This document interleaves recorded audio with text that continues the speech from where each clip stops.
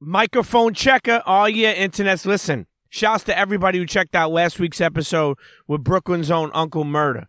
Man, that dude, unfiltered, speaking about so many different things. I mean, one thing I'm really proud about is his transition. Signed to Jeezy, signed to 50, you know, the wrap-up, so many different things, and he's still around. I'm proud of that. Make sure, if you haven't checked it out, check out the Uncle Murder episode. It's a good one for sure. And internets, I always say this. Tell a friend to tell a friend, okay? If there's an episode that you like, listen, okay? If you're a first-time listener, welcome to the Premium Pete Show. If you've been around since day one, man, I appreciate you. Blessings. This is what it is. Premium Pete Show will and always be, you'll never know who's going to be on. It could be a Sopranos actor. It could be an athlete. It could be the founder of Venmo. It could be producers, DJs, rappers. It could be a story of a guy who won the lotto and now is broke. And maybe he's rich again. I don't know. But we have people from all walks of life. One thing I'm really proud of, and, you know, I could always say this, and shouts to my brother, the late, great Combat Jack. We always put on the podcast who we wanted. We didn't just put on people because we thought they were cool or was hype at the moment. We put on who we wanted, and I'm going to continue to do that. And I know internets worldwide check in every week. Internets, let me tell you something. When I tell you to open up your Twitter app, open up your Instagram app, at Premium Pete Show, and check the fuck in. Let me know where you're listening from. I love when internets check in. They tweet me like, yo, I'm from Mississippi. I'm listening to this episode. Or even if you want to suggest an episode, I'm open. Like, yo, you should get this person on. I would like to see this person on. No problem. You know, if you want, you could also email me. thepremiumpeteshow@gmail.com. Again, that's thepremiumpeteshow@gmail.com. One thing I've always tried to do is I'm not just a podcaster. Okay? They might sound a real international on that. So I'm not just a podcaster. I mean, you know, I'm in many buckets. You know, I'm a father first and foremost. You know what I mean? And been involved in a lot of things, entrepreneurial things, and food stuff, and streetwear stuff. So if I could be of help to anybody, you know what I mean? Email me, you know, DM me, you know, feel free. If you're going through something, I always tell people, don't bottle that in. You know, find at least one person you could talk to, you know, and get that off your chest. So, you know, I don't want to get past the Pete before we start this episode, but I really want to tell you, like I was saying, we're on Spotify, we're on SoundCloud, we're on all streaming services. So however you connect, subscribe to us. If you're on iTunes, I want you to do me a favor. Rate us 5 stars, okay, and leave a comment. But more importantly, tell a friend to tell a friend. Like I said, we have episodes from the founder of Venmo to athletes to actors to everybody. The stories that are, to me, I feel like inspiring. It's not just about Premium Pete. It's just about inspiring. And when I travel the world and I see different people and I hear how much they appreciate it, that really makes me proud. Because it's not just about me. It's about for the people. Now, okay, we're also on YouTube. There's some behind-the-scene clips, and we're really starting to put a lot of clips on YouTube. So subscribe to us on YouTube. Tell a friend to tell a friend on YouTube as well. Now, this episode that we're going to get into, okay, first of all, let me just give you some info. I taped it a couple of months ago at A3C with my brother Greg Street. I've been wanting to do an episode with him. He, to me, not only is he a DJ, a dot connector, somebody who has been involved in so many moments in hip-hop. Now, I apologize. The first 30 minutes, the mics went out, so it's the camera audio. It's not the best audio. Then after the 30 minutes, you get about an hour and change of, the portable, recorder. So it's better audio. So again, I apologize. The first 30 minutes of the audio is camera audio, but it's still decent. But there's a lot of gems, man. Greg Street has been around a long time. You know, to me, like I said, I call him a humble dude in here a lot because he doesn't brag and people don't talk about him as much as I think he should. A dude that really helped put Rick Ross on, a dude that inspired and lended multiple advice to Outkast, has put so many. I mean, look, one thing about Greg Street is like, and if you're a kid or a father, especially in Atlanta, you know who he is. You know, down in the South, I mean, he's a special dude, and he's a sneaker fiend, a very big deal as a sneaker fiend. Remember going to his house, do have like 4 rooms full of sneakers and everything. So I'm proud of that dude. Listen, internets, make sure, and what I want you to make sure you always do is tell your family, your loved ones, or whoever that you love them. Last week, My mother is a twin. Her and Aunt Bob, you know, if you mess with me on Instagram, you know who Aunt Bob is. Mama Premium and Aunt Bob celebrated 75 years. They're twins, their birthday, man, and I was so happy to be able to celebrate that with them. Now, the sad part is, for those of you who know, my grandmother passed away a couple of months ago, so that was the first birthday without Grandma Premium. But we know she's watching over us. So, you know, I always say this, bro. As we get older, so is our parents, so is our loved ones. So make sure you get a chance to spend time with them, even if it's grabbing breakfast, a lunch, a phone call, or whatever it is. I don't want to be like, yo, you know, like Pastor Pete sometimes. Sometimes I do, sometimes I don't. But I promise you, it's the little things in life that mean the most. Internets, I don't even want to say no more. Remember, the audio in the beginning of this Greg Street episode is a camera audio. Then it gets better audio afterwards. It's a great episode. I hope you enjoy it. Make sure you at me, Premium Pete, on Twitter, Premium Pete on Instagram, Premium Pete Show on both as well. Let me know what episode you like, and let me know what you think about this episode. Leave a comment, rate, tell a friend to tell a friend. And again, internet's worldwide on the check-in. Okay, I don't even need to go over where it's from. Everybody from Italy, Jakarta, Shanghai, to in the States. I appreciate you. And we're going to keep it going, man. We're going to keep doing different things this year. I want to send peace and blessings to you and your family. Internets, I present to you the DJ Greg Street episode of the Premium Pete Show. Let's get to it. CHEA! Yo, what's up, y'all? This is Fat Man Scoop, the undisputed voice of the club, the two-time Grammy Award winner. Let me make this official for you. Fat Man Scoop, Crook McClan, Internets. It's time to go with my dude, Premium Pete. Let's get focused. Let's go, Internets. Let's turn up. One time, Premium Pete. Come on, everybody get set. Let's go. It's the next episode. It's the Premium Pete Show. News, interviews, all of the info. Listen up. It's the Premium Pete Show. If you want the scoop in the low, down low, listen to the show, cause Milk said so. Fuck what you heard, better act like you know. It's the Premium Pete Show. Internets, welcome back to another episode of the Premium Pete Show. This one is live. Frankie's home. Yeah, that's right. That's the voice of the one and only, my friend, Mr. Greg Street. Frankie's home. Some people know him as DJ Greg Street, okay? Some people call him a very humble collector, sneaker collector. One of the biggest in the game. Okay, but he won't say that because I don't know, for some reason he's not a braggadocious guy on that type of stuff. But somebody, honestly, let me tell you something. We sat down with Greg Street when we were in ATL Live a couple of years ago, like 2 years ago, I think. Yep. We sat down, but it was like something simple. I had a couple of people pass by, KP passed by, Angela Yee, and I was like, damn, when I come back to Atlanta, I want to sit down with Greg where people could get. Look, I look at it this way, Greg, and you've been doing interviews, you've been doing radio for fucking 20 plus years. I look at it like this. I want people who know you to get to know you a little bit more. People who don't to know you at all. Now, for people with Greg Street, they say Atlanta. Okay, a lot of people remember V103. But what about like Texas? Yeah, Dallas, K104, Houston, Magic 102, Mm-hmm. Mobile, Alabama, 93 BLX. Mm-hmm. Now, when you think about starting radio, you started at a young age. But when you start off, didn't you live in Mississippi in the beginning? Yep, Hattiesburg, Mississippi. Now, honestly, I'm a kid from Brooklyn. What is that like? What does that even smell like at that time? What does that even mean? Like Mississippi, Hattiesburg or Hattiesburg? Hattiesburg, H-A-T-T. What does that even mean? It's a small city, small town. You know, Southern Miss. Mm-hmm. There's a few people from the town. Major League Baseball players, NFL football players. Some people on TV. Now, what about mom and dad? Oh, you live with mom and dad? Oh yeah, I live with mom and dad. What would they do?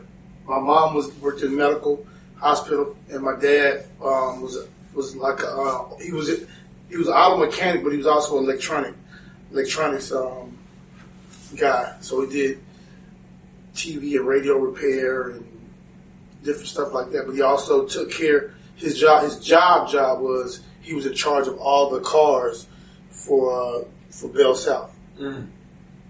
Now, let me ask you: did mom cook every day, or like did they have like was it like farm type style? Like No. Like you just went to the grocery store? My father had land outside the city. Well, we had like a not really a farm, but a garden. It's like on a couple acres of land. And mom will cook? Yeah, she cooked. Now, you and Pops had a good relationship? Yeah. Hunting, fishing, all that. Everything. That's why you love fishing so much. Oh yeah, I was fishing before I was DJing. Okay.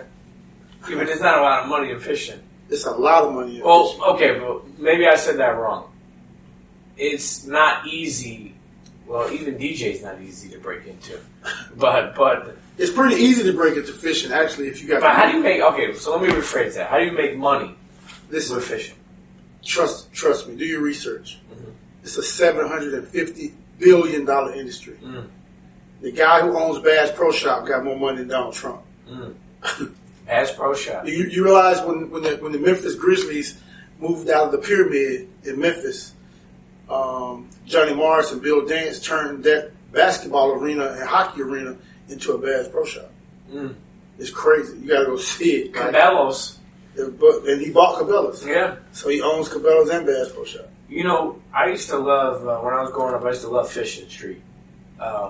It was one of the few times I felt peacefulness. You got to start back. Yeah. It's a big bass fishing market in New York. Yeah.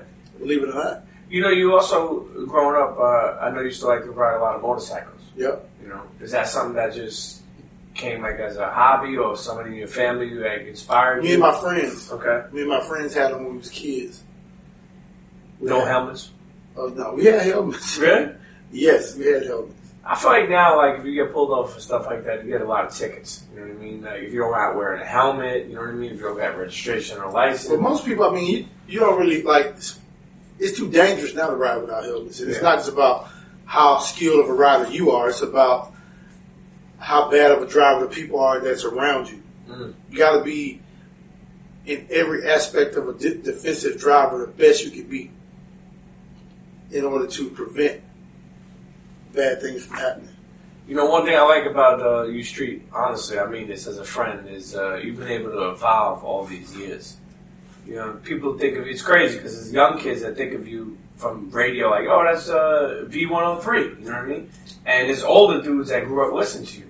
Pops, uncles, you know, like I've seen it firsthand from being out in A3C in Atlanta for like 8-9 years already. Yeah. I've seen people, like when I mentioned, like if your name gets mentioned, like, oh, I know, we grew up on Greg Street. And it's not just on some, and I say that because I don't know how you know, I don't know if you had a plan or how you did this, because back home, we respect Flex, but at the same time, I feel like a lot of people feel like he's been on too long.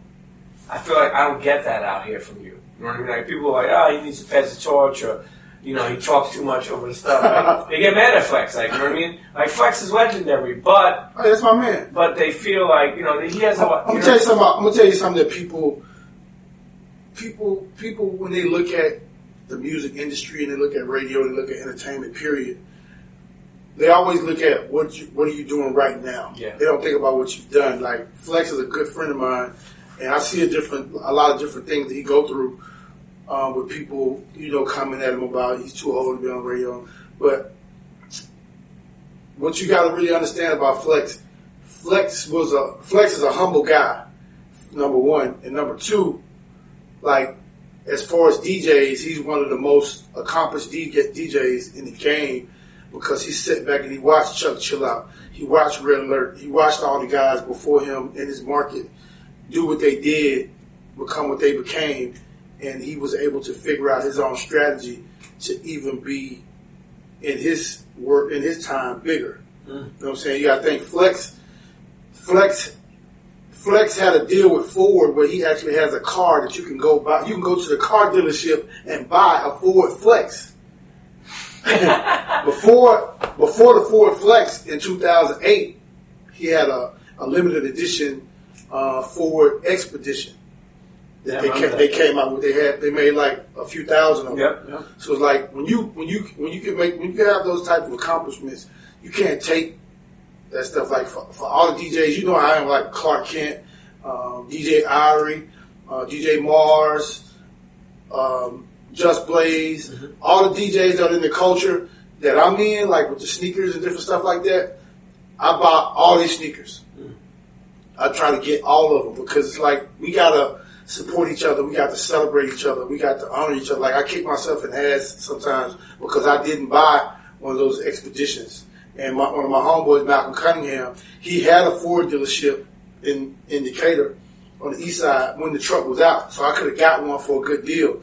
It's like, you gotta respect that. And people don't look at it, but like from us making records and doing sneaker deals and doing all types of stuff, doing car shows and bike shows and sneaker shows and concerts and different things that we do. People in the industry don't look at it the same way as regular people do, and that's why with me, one of my strategies has always been I don't get caught up in the industry stuff. You know what I'm saying? Because it's not even about the industry people. It's not about y'all.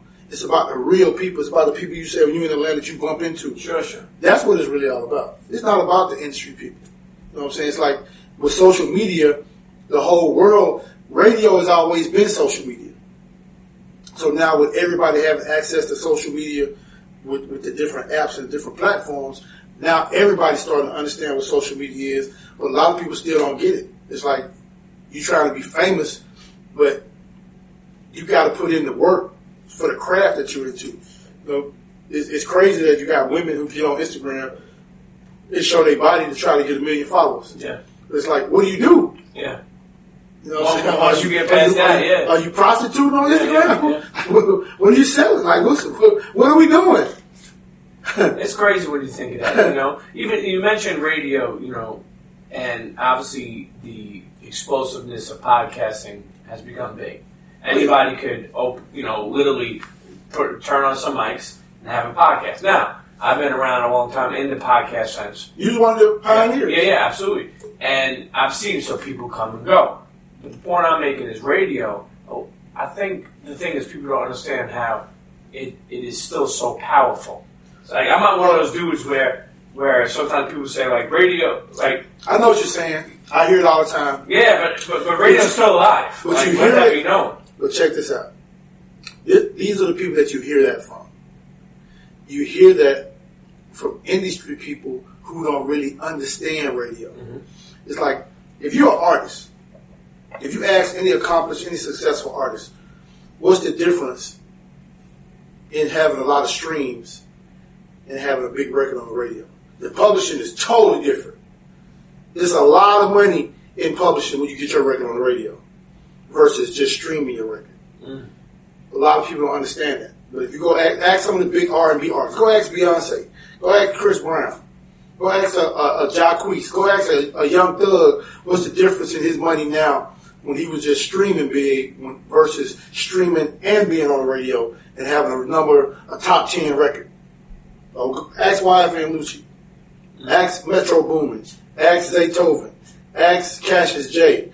You know what I'm saying? Ask some of these people, like a lot of us who look at the industry, we don't really understand the business. Like CBS Intercom has been at me for years about doing a podcast. I'm finally going to do it. My podcast is going to be called Business is a Talent. I like that. Because most people don't get it. Sure. And we repeat so much stuff that we've heard, we haven't done any research to have any proof of what we're talking about. We just repeat what everybody else says. And we don't know, like people say, oh yeah, radio's about to be over with. Commercial radio's dead. People don't listen to the radio no more. Trust me. If you just want to hear music all day, and you don't want to hear commercials, you don't even want to hear talking, you just want to hear music all day, where are you going to get your information from? Like, radio is way bigger than music. I try to explain to people all the time, like, radio and records is two totally different businesses. The radio business and the record business is two totally different businesses. And a lot of people don't get that. Like, a lot of the younger DJs, they think being on the radio is just all about breaking new records. That's the least. When you look at all the biggest DJs in the country that make millions of dollars, they don't make money because of new music. It has nothing to do with it. They make money because they make people have a good time. When you look at these EDM DJs, these pop DJs that DJ these Vegas, Europe, Japan, New York, LA, Miami, they do these big clubs that get $10,000, $25,000, $50,000, $100,000, $200,000 to come DJ for 2 hours. It's not because they're in the DJ booth playing new music. They play music that make people want to party. Sure. That's what it's all about. The people. Man, listen, you've been in radio Wow. The real people. No. But check this out. This is something, and shouts to someone like even Ed Lover. Shouts to people like Angie Martinez. Shouts to people like DJ Enough. Shouts. We can keep on going. Shouts to Big Boy. Shouts to Charlemagne, right? But listen, we can keep on going on. It is not easy, one, to have a morning show that lasts long, and two, to be on radio for as long as you've been on. Even V103. Think about how long V103 is Atlanta. This is my 25th year at V103. Okay, but honestly, how the fuck does that happen? How does you gotta get the numbers up. Men lie, women lie, numbers don't. Gotta get your numbers up. Well, I just told you, the real people, not the industry people, not the people who think they know everything. The real people. It's about the real people. I've had the biggest rated radio show for the last 25 plus years in all demos from teens, 1834, 1849, 2554. That's where I differentiate. That's where I make the difference between like a Flex or a Charlemagne or Ed Lover or those type of people. And I'm not saying that they're not good at what they do, but they don't really understand how to play the numbers game. I know how to play the numbers game. And it's not. It's not really a game. It's about being the best that you can be. You can't be number one in every demo if you're not working. You got to work. You just can't go to the radio. You just can't be Greg Street on the radio. You just can't be Funk Flex on the radio. You got to be what you're supposed to be to the people. You mean touch the people? You mean You got to figure that out. Greg ain't trying to give all the... That's millions of dollars worth of game. Yeah, I actually tried to give it to a couple people in New York, but they didn't really understand it. You remember when Fat Man Scoop left Tommy Boy? Yep. And he went to Hot? Yep. And he was doing an overnight show, and he had a Saturday show. Shouts to Fat Man Scoop. He did middays on Saturday, but he did overnights during the week. And I was explaining to them how to take an overnight show and be the biggest DJ in New York with an overnight show. But I think most of the DJs in New York, they get caught up into being a celebrity DJ. And it's cool, but if I'm gonna show you a letter one day. Mike Love tried to get me to come to New York one time. They gave me a contract and everything, and I was already under contract, so I couldn't take the job. But Mike, what station was that? It was BLS. Okay, 107.5. It was in it was probably 93. 93, 94. He wanted me to come to New York. Like, we bring this guy to New York, trust me, he's going to change the game. And you just were already in contract? I was under contract. They really wanted to do it. I still got the letters and the contracts and everything. So, but a lot of people get it, a lot of people don't. And it's unfortunate because you got to think, if you're in New York and you're in the Mecca where everything is going on, you can have so much going on. You just got to have the people. You got to have the people. What about program directors? How many did you go through in 25 years? Not many. Fortunate enough for me, I haven't worked for a lot of program directors because I'm the guy who don't say no. You know me. Yep. If Premium P asks me to do something, he probably really wants me to do it if he asks me to do it. If my boss asks me to do something, he got a lot of stuff going on in his plate. If he asks me to do it, and I can do it, I can move. Even if I got to move stuff around to do it, I'm gonna do it. Get it done. It's like you got a job that pays you a decent salary, and all you do, you're on the radio for 4 hours a day. Yeah. Like somebody asks you, you got an ego, you don't have time for this, you don't have time for that, you never have time for people. You gotta make time for people. You gotta make time because the people is what's going to be inspirational in your growth.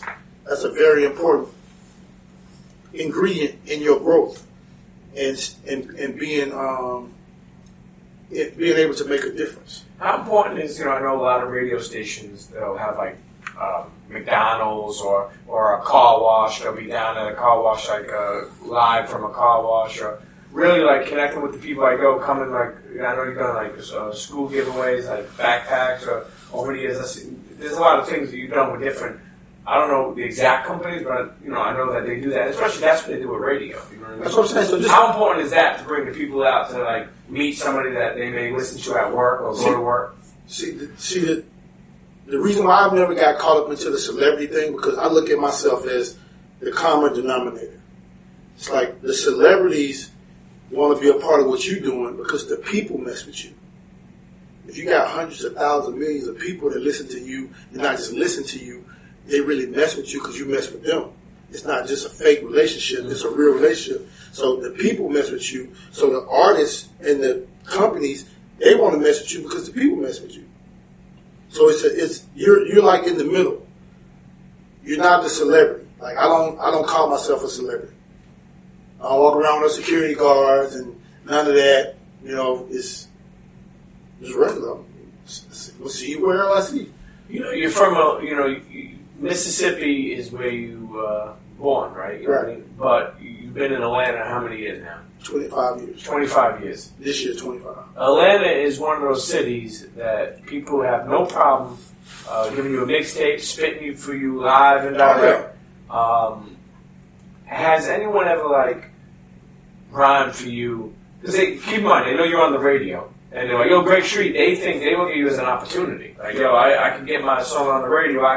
Who knows what they can think of. And in this day and age, too, it's more common than ever. Like, somebody may tweet you and be like, yo, I'm homeless, but... I got a cell phone people can actually call and text. Like, really? I get it all the time. Hey, can I email you my song? Can you play it tonight? Yeah? Yeah, all of that. You ever met somebody that was trying to come up or had a song, and then in the streets or wherever you met them, and then put them on and the song, people. A lot of people.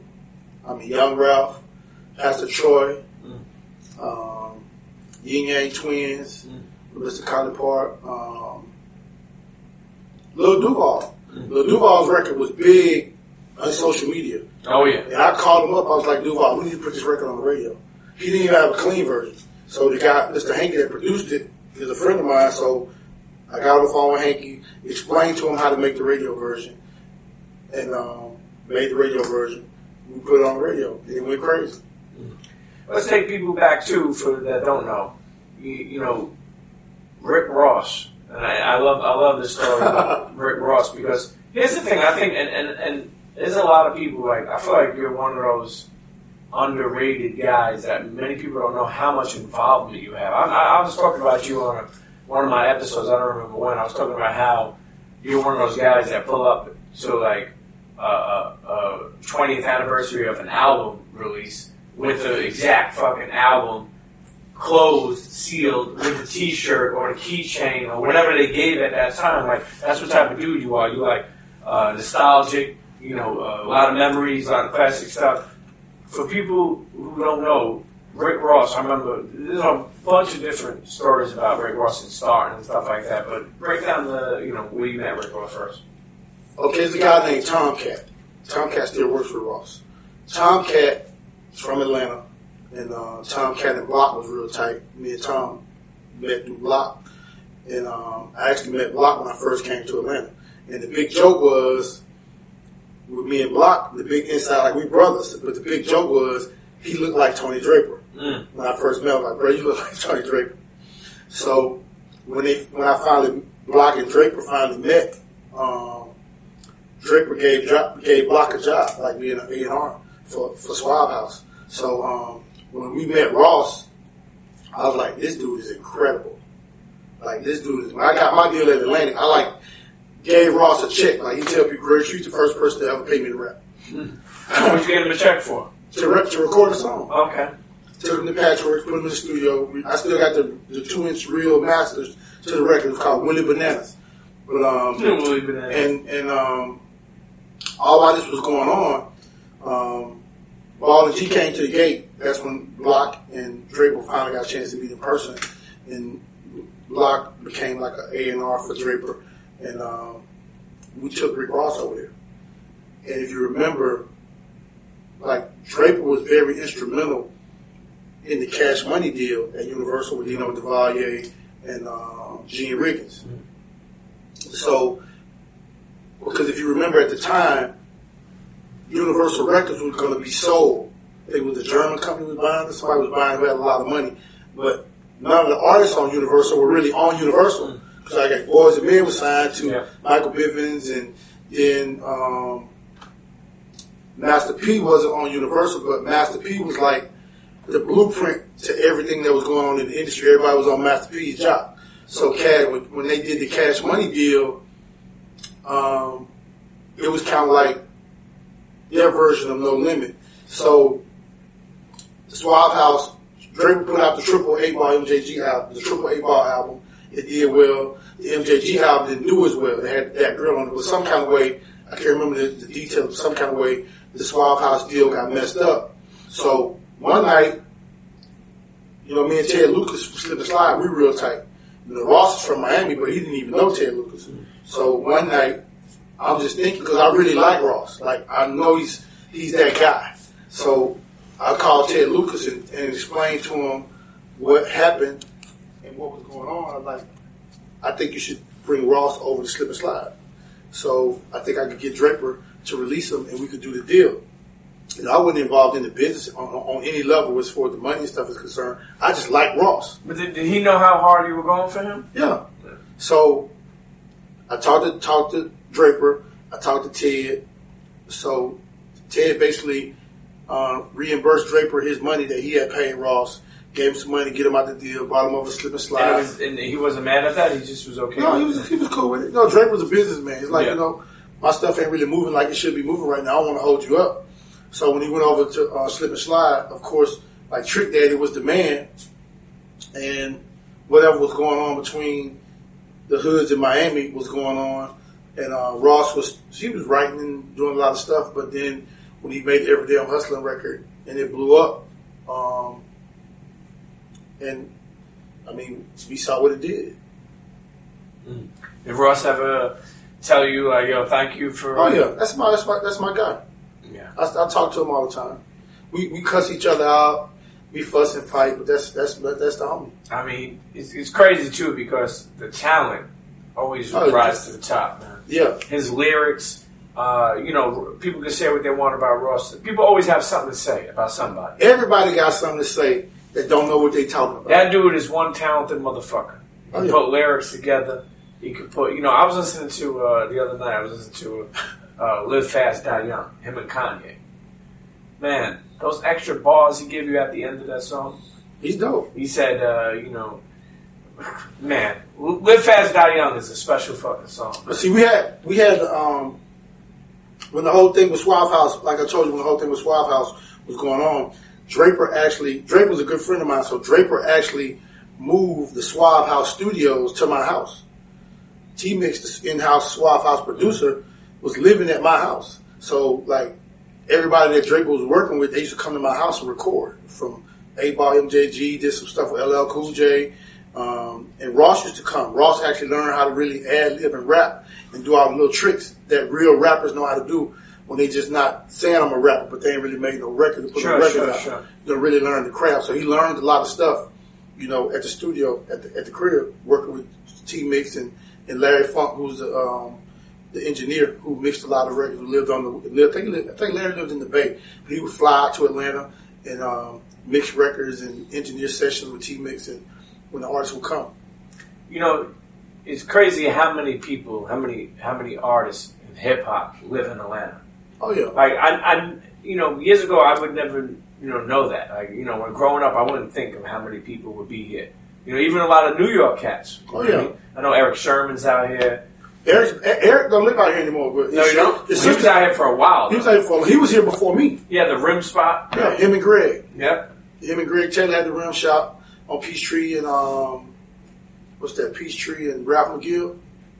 Raekwon. I didn't know Raekwon. Raekwon's out here. Yeah. His mom. I went to his cell. He got the alcohol was Lincata, and I went to the party, the tasting for the party with him and his mom, his sisters, and everybody was there. Raekwon's definitely class act.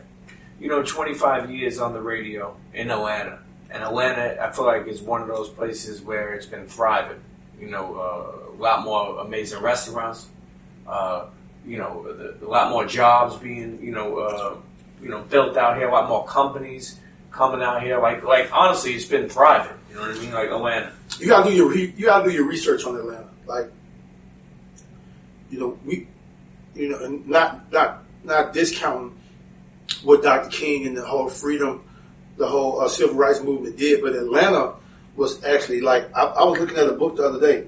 One of my friends had the book, and I get a chance to really look at it a lot. But then another guy brought one to the Auburn Street Fest the other day. There's a book. I'll tell you the name of it. But there's a book you can get, and it has like the real history of Atlanta. Like Atlanta was popping for black people in the 1800s. Really? I mean, like popping. Like I read this story in the book about this one guy who was a professional boxer who built a big house on the west side. He had maids and butlers and cars, and this was like in the early 1900s. So Atlanta was popping for a long time. And like when you look up Herndon and all these guys from the early 1900s, like Atlanta been that spot for a long time. So people look at the music, but when you look at Jermaine Dupri and Dallas Austin and Rico Wade and all these people in Atlanta that's making all this money off music, Atlanta is not what it is because of music. Music is really benefiting off of the backbones of what Atlanta was way back in the day. Like these guys in the music are like the great grandkids, and these kids come from royalty. Like Atlanta was that spot. I'm gonna see if I can find this picture. I took a picture of the book. You also think about like Magic City. How many landmarks out in Atlanta? Cascade. Look at this. Wow. 1926. Fine. Basketball game. Taft Hall. Send that to me. Look at this. Hold on. Check this out. Like, dance at 10 p.m. Game at 8. Dance at 10. Admission 35 cents. 35 cents? Couples 30 cents. Okay. Good music. Break somebody save a nickel. Like, is that Kanye back in the day? Look, this is from 1926, bro. March 6th, Saturday, March 6th, 1926. Like, this is crazy. Like, look at this. That's Peachtree Street. Wow. The intersection of Peachtree Street and Marietta Street in the early 1900s. All those are black people, bro. This is crazy. Like, I sent this to Lucci. That's Summer Hill Grammar School from like 1920. Like, Atlanta was a spot for a long time. Like, these are, when you go just do your homework of like the University Center and how Clark and Spelman and all this stuff came about. Like, this is some crazy history that go all the way back to the Mary Bethune days. Like, in the Mary Bethune started the Bethune-Cookman College. It's a lot of history in Atlanta, man. A lot of history. A lot of history in your journey. You know what? Let's take a quick break. We're sitting down here with my brother, the one and only, Mr. 6 o'clock, Mr. V103, Greg Street. We'll be right back. Don't go nowhere. CHEA. Hey, this is Ice-T. Right now, you're locked into the Premium Pete Show, #1 show on earth. All right? Stop playing. Internet's another episode of the Premium Pete Show with my guy, Greg Street. Frankie's home. Greg Street is a man of many talents. True Renaissance man. I call myself a Renaissance man, but you're a Renaissance man. You know, in the radio music business over 25 years. So I told them before, somebody who is really done a lot of work behind the scenes that I feel like a lot of people don't know. You know, we were speaking before about Rick Ross. What's some of, you've been on the radio obviously 25 years, 25 plus years. What's some of your favorite moments that you remember? Like, meaning like, whether that be breaking a record for somebody or seeing somebody succeed, or you've had a lot of moments up in that building. I mean, just enjoying what you do. Like, everything from music to just people to, like, the people that I could tell you that's been through that building is like crazy. Like everybody from Puff to Biggie to, I can remember the day when Big Pun came. Lauryn Hill. Who did Big Pun come with? He came by himself when he was promoting his album. But I can remember when Lauryn Hill came. I knew Lauryn Hill from when I was in Dallas, from the Fugees, from when they first came out before they even blew up. So when she came to Atlanta, when she put her solo project out, she was pregnant. And she wanted to come to my show so bad. I think my show may have been the only show she did. She came to my show. She was pregnant. Her and her dad came up. It was crazy. But like Erykah Badu, of course, I did all the Outkast in stores and the different release parties and just some of the biggest of the biggest. Like one of the biggest in stores in Atlanta for music. And I think this was a crazy moment too, was Criss Cross's in store for their second or third album. It was at North Lake Mall at the record store with so many people at the in store. They had to shut the mall down, Pete. Not the store. They had to close the mall, put everybody out the mall, and reopen. Criss Cross, man. When's the first time you met Jermaine Dupri? I actually met Jermaine Dupri. The late, great Ronnie Johnson, he introduced me to Jermaine Dupri when I was at Magic 102 in Houston in like 1990. I remember when Jermaine came to the radio station. Jermaine Dupri had a label deal with the same label that Ice-T was on side with, Ice-T and Madonna. Yeah. He had a group of girls, they were like TLC, before TLC, called Silk's Time Leather. And they was like, I guess they were before their time, because they were the same blueprint as TLC. And I met Jermaine. I remember he came to the radio station. He had a DAT Walkman. Like everybody else had the cassette Walkmans. His Walkman was a DAT player. It was crazy. Like, I was so intrigued by it. Shortly after that, I bought a portable DAT machine, and I started using mine to record drops from listeners. Like when I go to schools or go to different events, and I want to do drops with people who never maybe got a chance to come to the radio. I would use my portable DAT player to record them and bring it back to the station and dump it onto the reel to reel. And was it good audio? Yeah, great audio. I mean, because now it's amazing what you're able to do. The DAT machines was the CDs, and that was like the digital audio before the computer digital audio. Yeah. So how was the Outkast in stores? How was those? That was crazy. Like, I actually met Outkast before I ever came to Atlanta. When I was in Dallas, when they first came out, it was like me, Pimp C, and Bun B was always real cool. And Pimp C was one of the people who was really like, man, Outkast gonna be big. Like, this was they only just had Players Ball out. Yeah. He had never met him. He was just like a fan of the music. And I used to talk to Rico on the phone before I ever moved, because I never ever came to Atlanta until I moved here to work at V103. I had never been to Atlanta. So there's like the big legendary thing is one of the first big concerts that Outkast ever did. I brought him to Dallas and we did a show at the Bomb Factory. Like, that show is so legendary. It's part of the whole. Why is it legendary? Like, because it was Outkast. It was like the first time people actually really got a chance to see them, and they became so big. Like, everybody remember it. Like, even from the first album, when the first album dropped, it was like an instant classic. When Southern Playalistic dropped, it was like a classic album. So everybody remembers, like, when Greg Street had Outkast at the Bomb Factory, and then once I moved to Atlanta. Now, why'd you move to Atlanta? For radio. Okay. But they offered you a contract? Or? Yeah. Actually, what happened was my boss, Tony Brown, at the time, when I was in high school, he had graduated from college, and he had relatives in Hattiesburg. So he was working at the radio station in Hattiesburg. But he had like big dreams of being a big program director. So he had got a job. He actually left Hattiesburg and went, I think, to the Carolinas or somewhere. But then he ended up getting a job at 93 BLX in Mobile.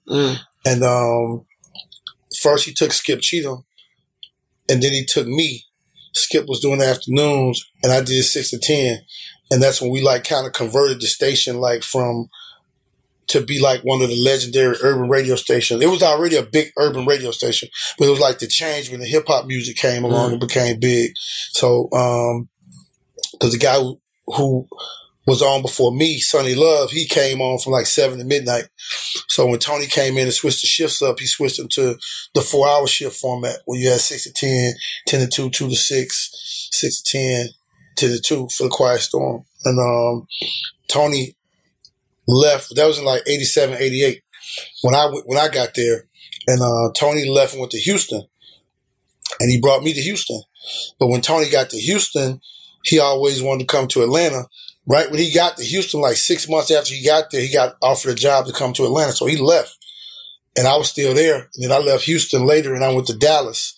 And when I got to Dallas, actually, Tony wanted me to come to Atlanta with him. And that's how it was like, Mike Roberts was actually the morning man and the program director. And they brought Tony in to be like to have like 2 program directors. So Tony was a program director and Mike was a program director. So Ryan Cameron had kind of like interned and worked part-time at V103. So Mike Roberts wanted Ryan Cameron. Tony Brown wanted me. So it was like, so they went with Ryan Cameron. So I left Houston and went to Dallas after that. And then when Hot 97.5 came and V103 was getting ready to be in a battle for hip hop, then Tony was like, hey, y'all, we need to bring Greg out here. So then I came out here in 95. You know, a lot of radio stations, like some have been here for a long time and some have come and gone. You know what I mean? What do you think it takes for a radio station to last 25 plus years? I mean, V103, how long is it? Because you're there 25 years, but V103 is probably about 40-some years old. Yeah, but how does that happen? I mean, you got V103 is like, as far as the marketing is concerned and the way people feel about the radio station around the country, it doesn't get the recognition of a Hot 97 or like how KMEL used to be in the Bay and Power 106 in LA. But V103 is actually bigger than those stations. Mm-hmm. You know what I'm saying? When it comes to money and ratings and revenue, it's a much bigger radio station. Mm. And because, like I said earlier, radio, the business of radio and the business of records and the record companies is 2 totally different businesses. So you got people running these companies who are making money for the companies. They don't really care about how people feel outside of the market about the radio stations because it really doesn't matter. Sure. I mean, branding, as far as branding and stuff is concerned, it kind of matters. But the overall scammer thing, V103 has been one of, if not the top billing urban radio station in the country for many, many, many years. And you only had like Scotty Andrews, Ray Boyd, Mike Roberts, Scotty Andrews, Ray Boyd, program director. Check, this is crazy. Scotty Andrews, Ray Boyd, Mike Roberts, Tony Brown, and Reggie Rouse. Mm. So in almost 50 years, this radio station only had 5 program directors. Wow. That's an average of almost 10 a year. And like as far as my shift is concerned, as far back as I can remember, you only had like Kenny Diamond, Ryan Cameron, and myself. And then you had Ty Swade did it for a little bit because from 2002 to 2005, I actually did Dallas and Atlanta. Mm-hmm. So I moved back to Dallas and I was doing Dallas Monday through Friday and only did Atlanta on Saturday. And they were okay with that? It was, they was okay with it. Because now when you think about it, like even you see somebody like Ebro, he's doing Hot 97 and Beach 1. And I remember talking to him about that and he was like, yo, they understand it's a different type of style. Well, but they're like, we live in a world where like a radio station can be like, nah, fuck that. Like, you with us, like, why are you doing that? Like, there's a lot of more creative freedom. You know what I'm saying? You see that Ebro's on Beach 1 and Hot 97. Are you familiar with that? Yeah, but you got to think Tom Joyner started it. And the station that I worked at in Dallas, that was the station who allowed it to happen. When Tom did the Fly Jock deal, really what he was trying to do, that was during the time when athletes would sign one team and then sign with another team, and there'd be a bid war of who's going to buy the contract out. Mm. But when Tom did it, he signed to do mornings in Dallas and afternoons in Chicago, and the radio station was like, well, it's 2 separate shifts. You signed the contracts. You got to figure out how you're going to pull it off. Mm. So having that time difference in between 10 a.m. and 2 or 3 p.m., he pulled it off. We flew back and forth until like the ISDN lines and stuff came along. You could do it online. But many days, every day, he flew back and forth from Dallas to Chicago because them two stations allowed him, them two companies allowed him to be able to do it.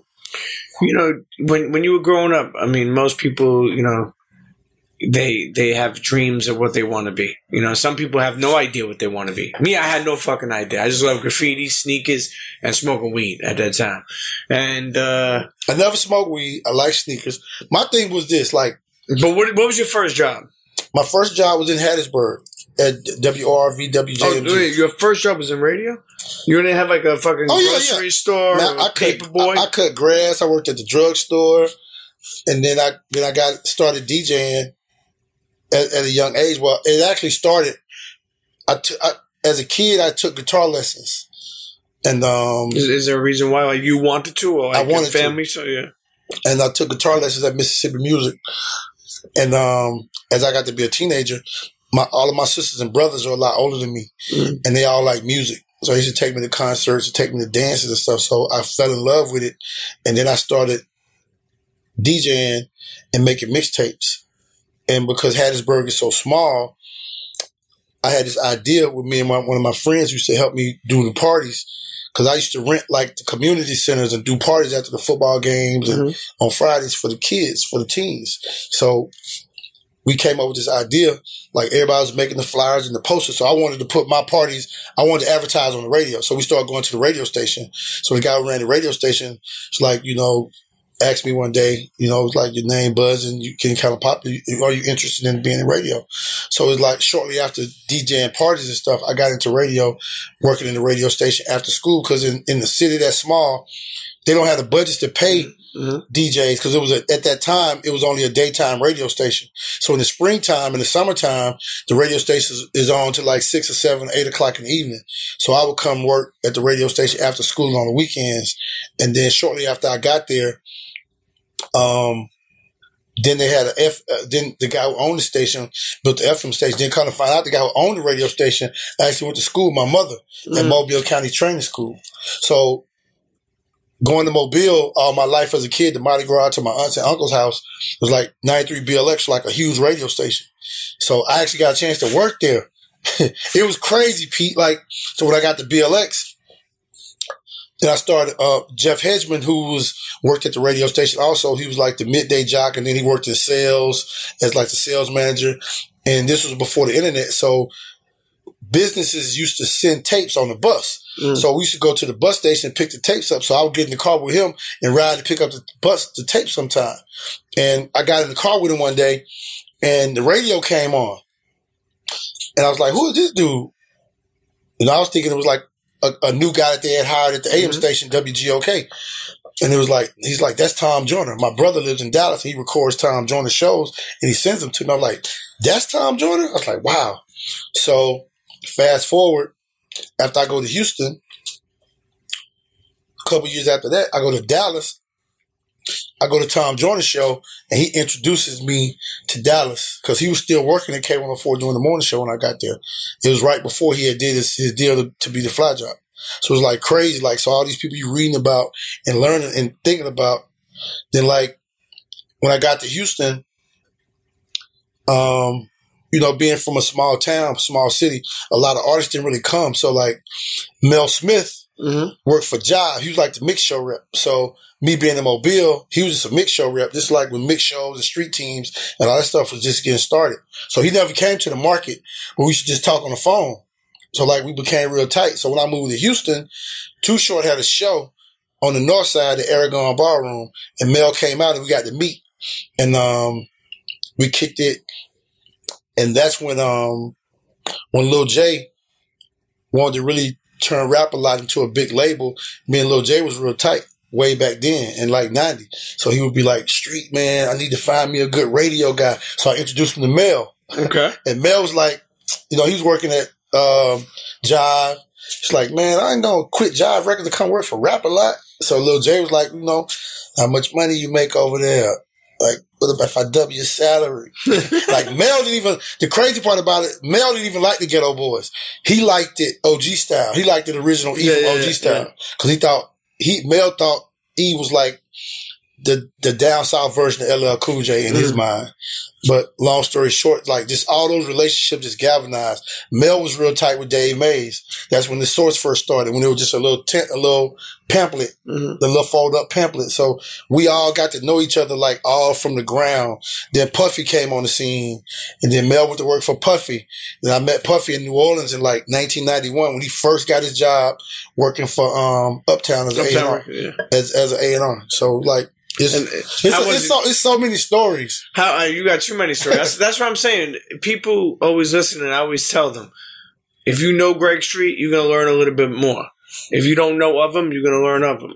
You know, when you think about even Puffy, did you see that hustle that he had back in the day? Listen, it was called a Young Guns panel. I was leaving Houston going to Dallas, and Puffy, he had just got the job, so he hadn't put no records out. No, I was getting ready to go to Houston. How did it work? I may have been already in Houston. But anyway, Puffy stood up on the panel and said, "Hey, I just got this job. I mean, this is my room number. I got to find some artists." It was the Young Guns panel at the BRE convention. It was Puffy, Michael Bivins, and Keith Sweat. They was on the panel. They was the Young Guns panel. And he was like, he was hungry for it. Like he really, really wanted it. You know, is there somebody that you saw as, you know, obviously being in radio for so long, somebody that you saw that you knew was going to be a star and it happened? Is there somebody that you like said like, that dude's going to be special? Like, obviously we were talking before about Ross, you know, and I mean, like Biggie, when Biggie came to K104, and him and Craig Mack was on tour together. Yeah. Like Craig Mack was big. He was bigger than Biggie in the beginning. Yep. But it was like Biggie did a freestyle for me for my show. I still got it. He did a freestyle. Would you ask him or he just did it? I asked him and we went in the production room and did it. And I could just tell like he's gonna be big. Like when I first went to Houston working around Scarface, I knew he was gonna be big. And I helped Luke get involved with the H-Town because H-Town was called the Gents. I actually named them H-Town. And Luke talks about that all the time. I was coming out of DC one time. They was trying to hire me at a radio station in DC. It was a Q92. And Luke was in court about the whole Luke Skywalker stuff. And I knew Luke because Luke had a club in Pensacola called Club Miami's. His brother down in Florida. His brother ran the club. Yeah, but you know, Mobile and Pensacola like right next to each other. Yeah. So like the radio station, BLX, is a Mobile, Pensacola station. And I saw Luke at the airport. He was telling me about the court case, how stuff was going. He might have to change his name. I'm like, you should call yourself Uncle Luke. You should be Uncle Luke. And that's where it started. But like, so did Greg Street give Luke the idea to call himself Uncle Luke? He talks about it. He's talked about it on interviews. Yeah. People have heard him say it. Yeah. Shouts to Luke, man. You know, I know he was his story is crazy, you know. Luke changed the game. Oh yeah. Why you say that for though? Huh? Why you say that for? Because a lot of people don't understand why Miami and Atlanta is so tight. Because back in the day, even though you had Clay D and you had producers in Miami, most of the biggest producers that was producing all those records in Miami was from Atlanta. Cool Collie, Mike Fresh, DJ Toon, they was from here. So it was like, and a lot of people didn't know that because you got, you know, like you said, there's no internet. Nobody know. If you don't know, like, if you don't know, you just don't know. So if you hear all the music coming out of Miami, you think everything's coming out of Miami. You don't know where the producers are from. You don't know all this stuff. But Luke changed the game. You got to think he put an album out with no barcode. They still don't know to this day how many albums he sold. He did that on purpose? I mean, he was just getting in the game. He didn't know he was learning. Yeah. So they couldn't count how many he sold. They couldn't count. Yeah. I know he was. I think he goes down as probably the first for the parental advisory. I think it is. Luke is the first that had the parental advisory. Explicit lyrics. It was probably Dougie Fresh. Yeah, Dougie Fresh was one of them with that Lottie Dottie song. Yeah, like Lottie Dottie. We like to party. Yep. We don't cause trouble. Luke, people don't look at it like that because Luke got the attention for it because his records were so nasty and vulgar. You know what I'm saying? It's a difference if you cursing, but if you vulgar and cursing, You know what I'm saying? The stuff that you're saying, the different things you're saying about women and, hey, we want some head, booty. Yeah, you know what I'm saying? Ass up, face stuff, down, ass up, yeah. The stuff he was saying was like, it was just out there. I remember that was wild. You know, you think about all these years, your ears from music, you know, and now how different, you know, you evolved. You know what I'm saying? You evolved as a DJ, as a radio guy, as a person.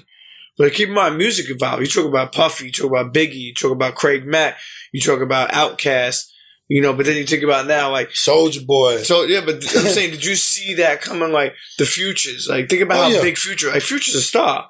Go back. It's on YouTube. Yeah, Rocco brought Future to me. I did the first interview. He's like, wait, back that up. So Rocco calls you. What does he say? Like, Rocco called me, said, "Street, I'm working with this new artist, Future. I'm gonna bring him up and introduce you to him and let you listen to this song we made."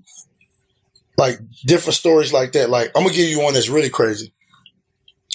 Shawty Low called me one day on a Saturday. He said, "Street, I just made this record. I want you to hear it. I only got one verse on it."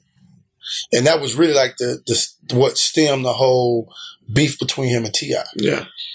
He had the Day No record. He came up to V103 on a Saturday. I was like, bro, this shit is crazy. I played it with the one verse on it that same day. And he wanted me to help him get T.I. on the record. And T.I. was so big at the time. It's like, you know, Charlotte's a new, you know, he got the D4L stuff popping, but what T.I. was doing was like totally different from what they was doing. Sure. And in T.I.'s mind, you know, he probably didn't want to go back and be a part of that because of the perception.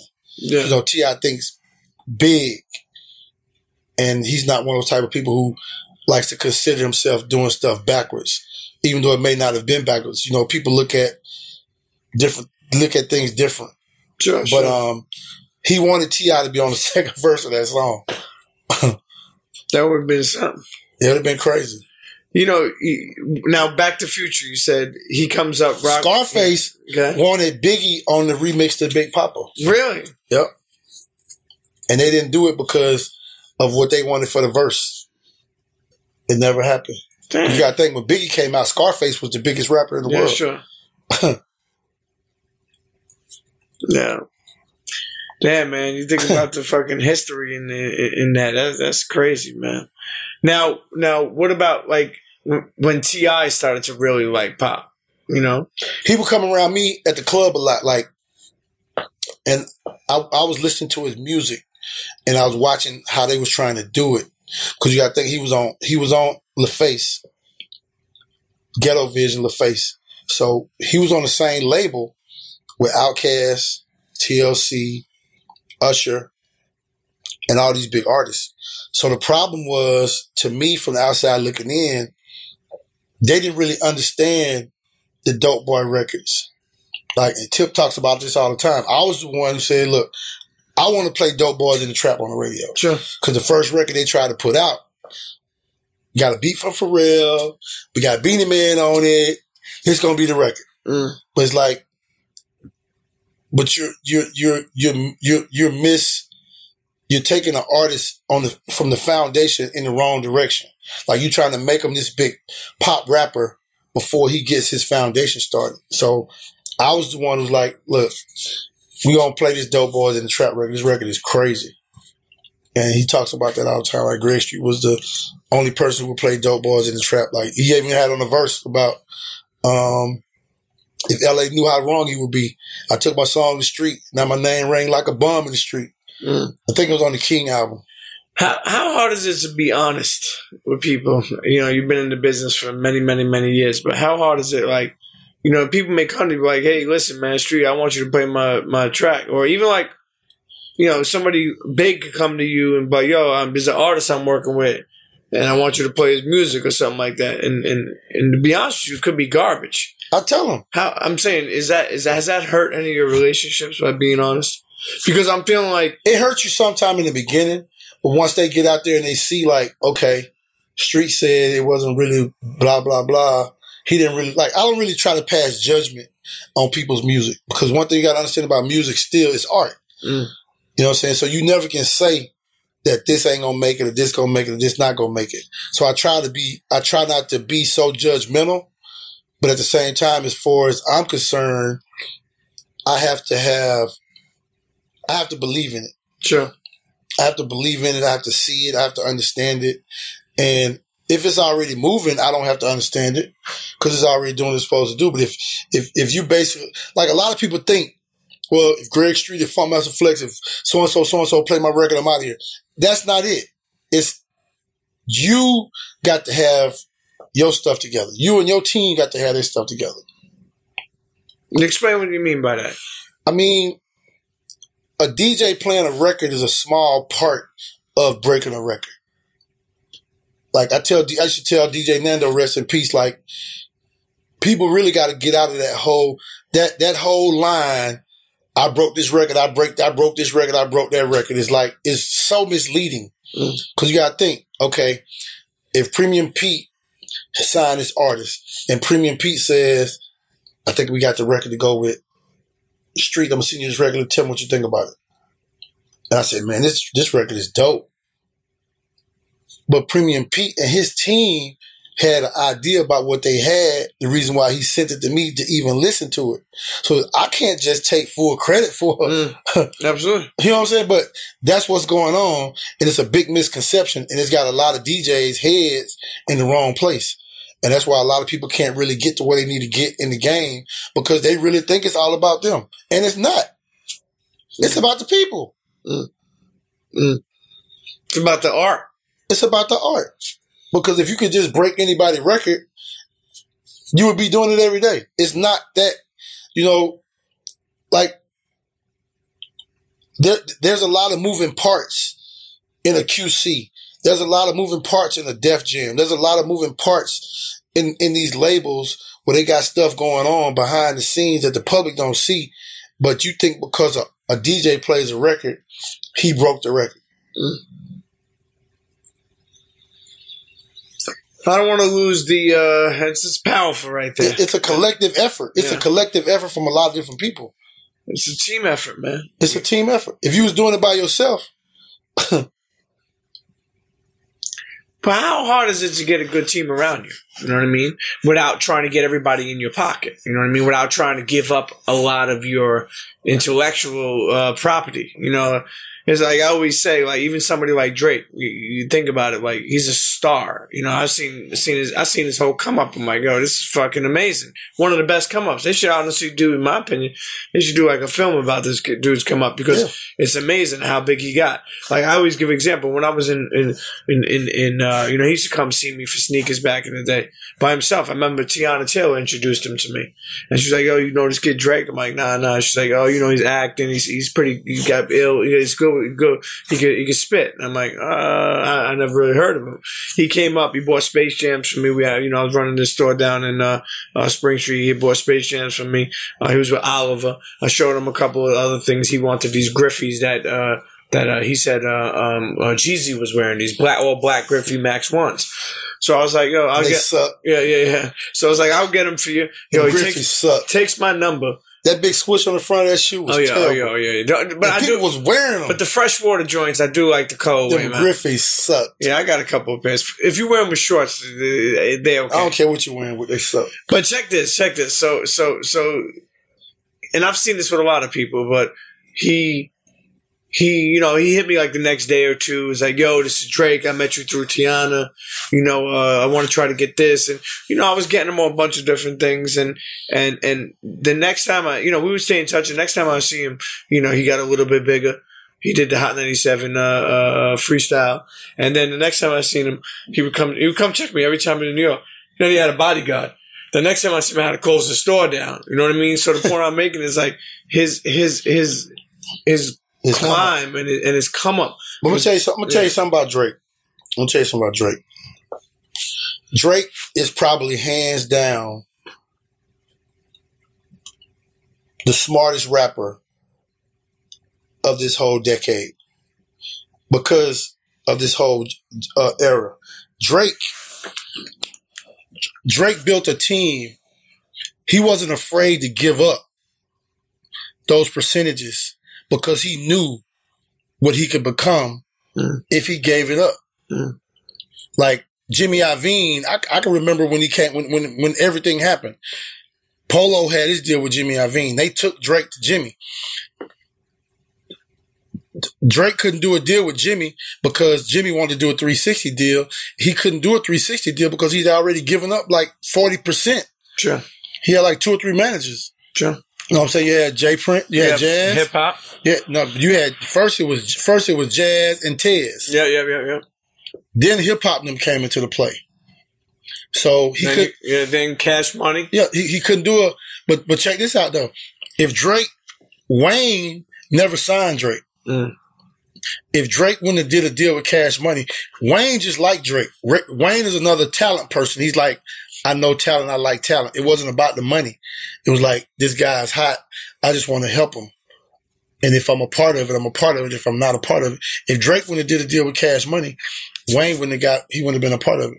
But Drake was so loyal to Wayne, he did it. So he gave up all that because he knew I can be big enough to get $1 million a show. I could be big enough to get $2 million a show. I could be big enough to get $500,000, $1 million, 1.5, 2 million. I could sell X amount of records. And that's why Jimmy came back, and Jimmy was still cool with him because Jimmy created Vivo. Yeah. So Drake is probably one of the biggest artists in the whole Vivo situation. Yeah. Like Jimmy's another smart guy. You start a whole business inside of a business that already exists. Like you started a company and your whole company's foundation is based off YouTube. Yeah. And you're making millions of dollars. That is crazy. And every artist have their own Vivo. Yeah. You know? It's like, yo, somebody... And they making a lot of money from their Vivo streams. That's the whole point I was making about giving... The artists have a lot of, what you say? A lot of artists don't understand that. They don't want to give. It's like, I want to own all my own stuff. I don't want to pay nobody, blah, blah, blah. It's like, you got to pay somebody. Yeah. You're going to have to pay somebody. It's like, but if you make all the money yourself, who's going to run the company? Like, if you become a big artist, just say, hypothetically speaking, you do make it. You become a big artist, and we can name a few of them that has done it. You become a big artist. You don't want to pay nobody. What happens? Because even if you know how to do it and you can do it yourself, you're not going to have time to do it. You still got to pay somebody to do it. You still got to pay a road manager. Sure. You still got to pay a manager. You still got to pay people to act out the roles because you don't have time to do it. And if you're a mega superstar and you don't pay these people right, your company's going to crumble. Sure. That's why, like I told you earlier, I'm working on a podcast, and my podcast is going to be called Business is a Talent. The urban community does not respect business as a talent. That's why the hip-hop community makes all this money, but we give it all away. Classes in session with Greg Street. Business is a talent. We give all the money away. Yeah. You know what I'm saying? Like, you spent $4-5 million on jewelry. For what? You know, some things too, I mean, look, everybody, to each is their own street, you know? But like, even like, nobody likes an artist because they got $5 million worth of But change. check this out. There'd be dudes that will work 6 months on a track, maybe get $100,000 for that track, and then go throw it in a strip club that same night. Not the whole 100. They might throw 5. Nah, people throw it. But then again, that's people's choice of what they want to do with their money. That's their choice, you know. But one thing I will say, I don't want to lose. But we got to get a little smarter though. Of course, we need to be, and somebody like you with all that experience and seasoned veteran can help people. You know, I don't want to lose the future. Black people don't play consultants. No consultants. We rather. Let me tell you something. In our community, you can take a guy, right? He says he want to build a record company. Premium Pete, Greg Street, anybody who knows the game. Okay, you got $1 million. You about to invest in this company.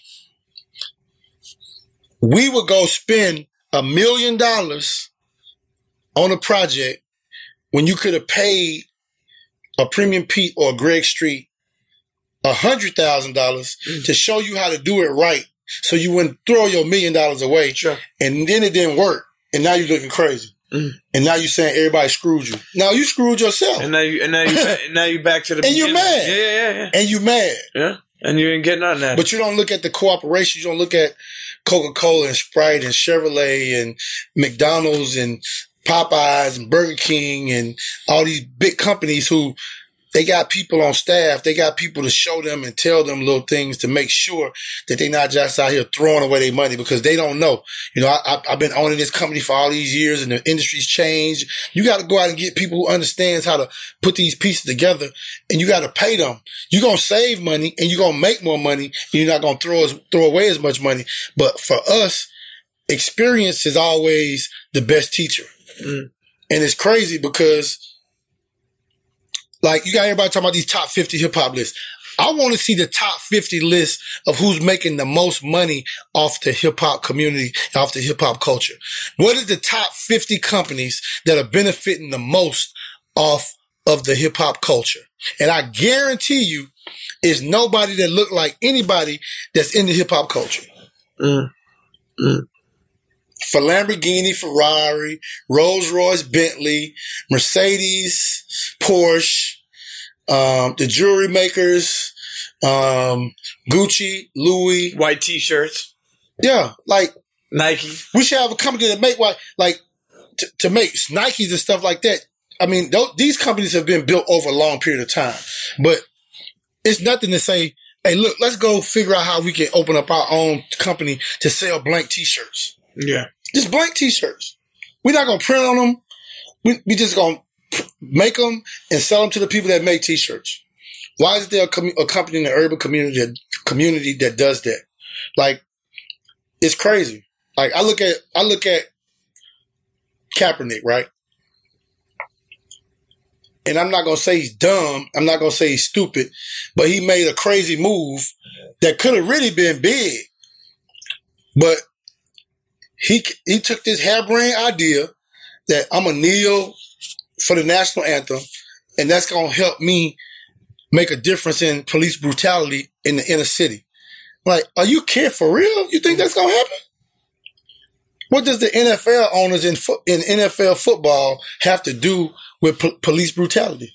Now, if you just say, okay, listen, I'm going to get 10 players from my team, and we're going to start a movement, and we're going to get players from other teams to start a movement.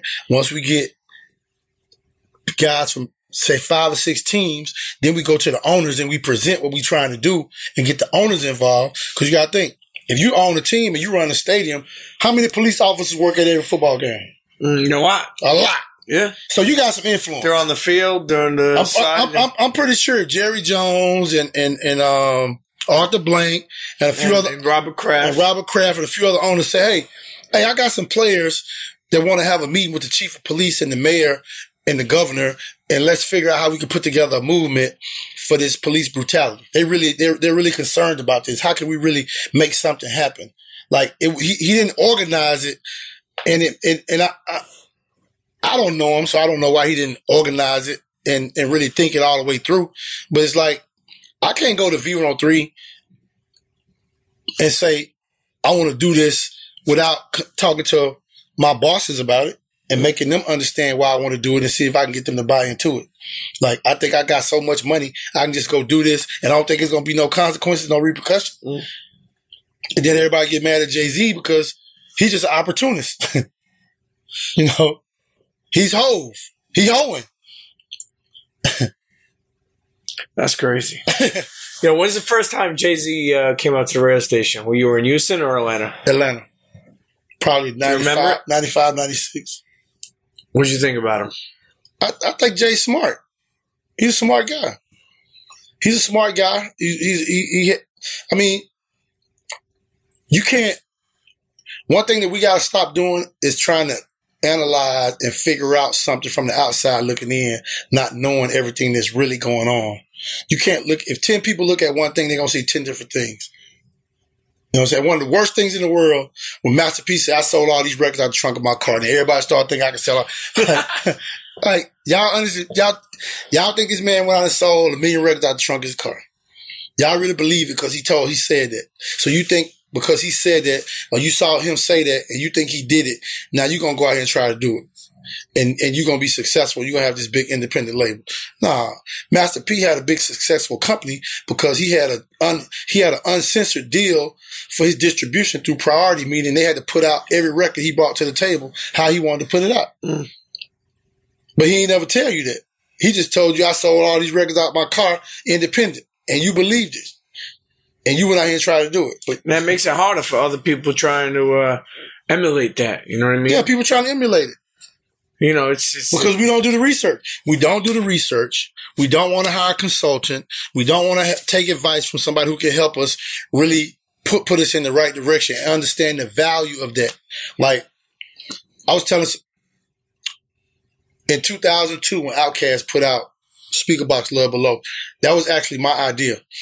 And it wasn't really about trying to create the biggest selling album in hip hop. I knew that for every album they sold, it would be counted as one. I knew that, because it's in the same package. But my whole vision for that was I didn't want the media to tear them apart. So my idea for the double solo album was I didn't want the media to put Big Boy against Dre and Dre against Big Boy. That was the real reason, because if you put the albums out separate and one sells more than the other one, then you create you tear up an iconic brand. Because at the time it wasn't what it is now.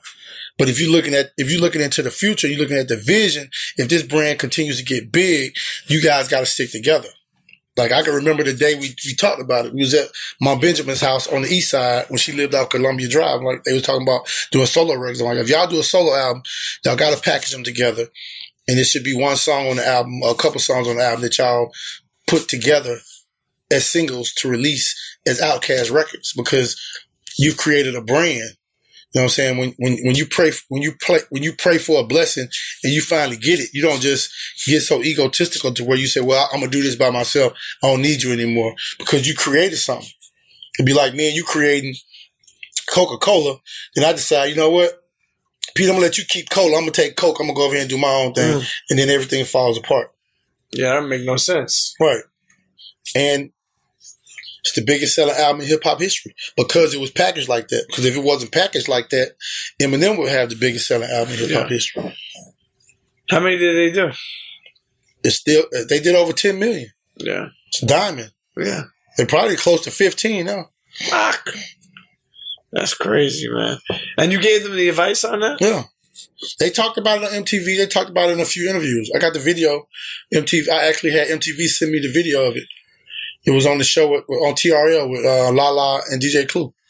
You ever have an interview up in the radio in the radio station that had to stop? You know, meaning it was just a terrible, terrible interview, you know? I've had them, but I know how to handle it to where the artists don't really see what it is. Like, you got to understand, like, a lot of these artists get into the game and they haven't been trained for media. Sure. So you can't be mad at them because they don't know. You know what I'm saying? So you try to help them and make them understand, like, you know, you might need to work on some stuff, but different people take advice different. So you got to know how to talk to them, even if you're going to have the conversation. But I train myself in how to diffuse it where they don't know it went bad. Yeah. You know what I'm saying? Yeah. Now, because you don't want to make people look stupid. Yeah, like, of course. I'm not into the, are we finished? Are we done? Yeah. You know what I'm saying? I'm not into that. Like, I'm not trying to get 1 million views on YouTube, on Instagram by making somebody look bad that I can help better themselves. Like, why would I take advantage of somebody like that to make a few dollars off a YouTube video when you can help somebody position themselves to be better in a craft that they trying to make hundreds of millions of dollars from? Sure. No, that's how we should look at everything. Of course. To make sure that we're pushing forward, you know, and evolving. I mean, that's why, like what you were saying, like you want people to see and people to hear the purpose of this podcast. You want people to know who Greg Street is and blah, blah. Like, I kind of like got over that a long time ago because I saw after the Outkast situation, the owner of K104, he's like one of my mentors, Hyman Childs, Jewish guy. He told me when the whole thing came out with the double album and it was all over MTV, he told me, he said, Greg, I'm going to tell you something. The problem that you have is the people that you hang around don't understand what you have in your head is worth more than they have in their bank account. Mm-hmm. And I ask people in Atlanta all the time, that's the reason why we don't really know of any black billionaires in Atlanta that have made money from the culture. Because there should be a lot of Jay-Z's and a lot of Puffies and a lot of Beyoncé's. But because we don't understand business as a talent, and once we get money, we think we're the smartest person on planet Earth, and we don't listen. Like, I don't know if you heard Jeezy on the Drink Champs. He was like, when he was talking about when they went to the Magic, Jay-Z took him to the Magic show. Mm-hmm. But when Jeezy came out, when he really blew up, that's when I was flying back and forth from Dallas to Atlanta. So when I would go to the barbershop on Fridays before I flew back to Atlanta on Saturdays, everybody in the Dallas knew that I worked in Atlanta. So they would be like, man, bring me one of them Snowman shirts. Bring me one of them Snowman shirts. So that was during the time the throwback jerseys was big. So I went to Jeezy. I was like, Jeezy, check this out. Dog, listen, bro. And I wasn't trying to do the deal with him. I wasn't going to make $1 off of it. Mm. I was like, bro, if you make a Snowman shirt, put a patch on it like they got on the throwback jerseys, mm-hmm. and you go on BT, you say, listen, this is the official Snowman t-shirt. And this is where you can buy it from, off of my website or from these particular stores. I'm like, bro, you'll make more money from that Snowman t-shirt in the next 2 years than you will make from Def Jam in the next 10 years. And what did he say to you? Oh, man, Jay-Z finna hook me up with the Russians, man. I'm finna do this clothing line. Just say, bro, listen. In this culture where we are right now today, the most profitable item in the clothing business is the t-shirt. You already got it. So if you watch the Drink Champs interviews, like when he went to the Magic show, the people was telling him like, hey, Jeezy, man, thank you, man. We just want to thank you for putting everybody's money in people's pockets. He's like, what y'all talking about? The Snowman shirt. He's like, man, they was selling them. And they asked like, did you trademark? He's like, nah, Greg Street came to me and told me, gave me the whole play. I should trademark it and what I should do with it. But I was like, I'm trying to sell records. I don't know nothing about that. But he listened to Jay-Z and it is what it is. Listen, man, that's crazy. But it's very common. It's very common to happen. Because you're looking at Jay-Z like he's the big successful homie, and he know what he's talking about. Not everybody, and no disrespect to obviously Jay is a god, but I don't mean him. I'm speaking in general. Not everybody has your best interest in mind. They may give you some advice, but not everyone's gonna lead you there or take you there. When you hear somebody like you.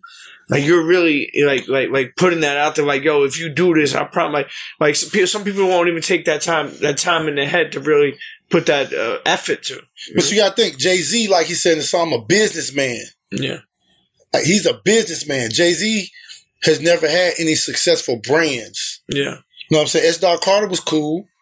It was cool. It was all right, but it wasn't mega big because he's a businessman. He's doing business behind the scenes. He's doing business. Like you've never seen nobody pay $5,000 for a pair of autographed Jay-Z sneakers. You never seen nobody pay $500 for a Jay-Z t-shirt.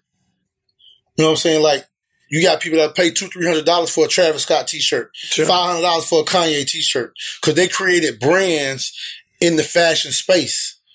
You know what I'm saying? Jay-Z's a clean dresser. He's a nice dresser, but he's never created brands around products. He's just made money off his self being a brand as an artist. But it has never been about the extension on the other side. It's been about like the business side of, I'm going to go over here and do this deal with MTV and create this live show.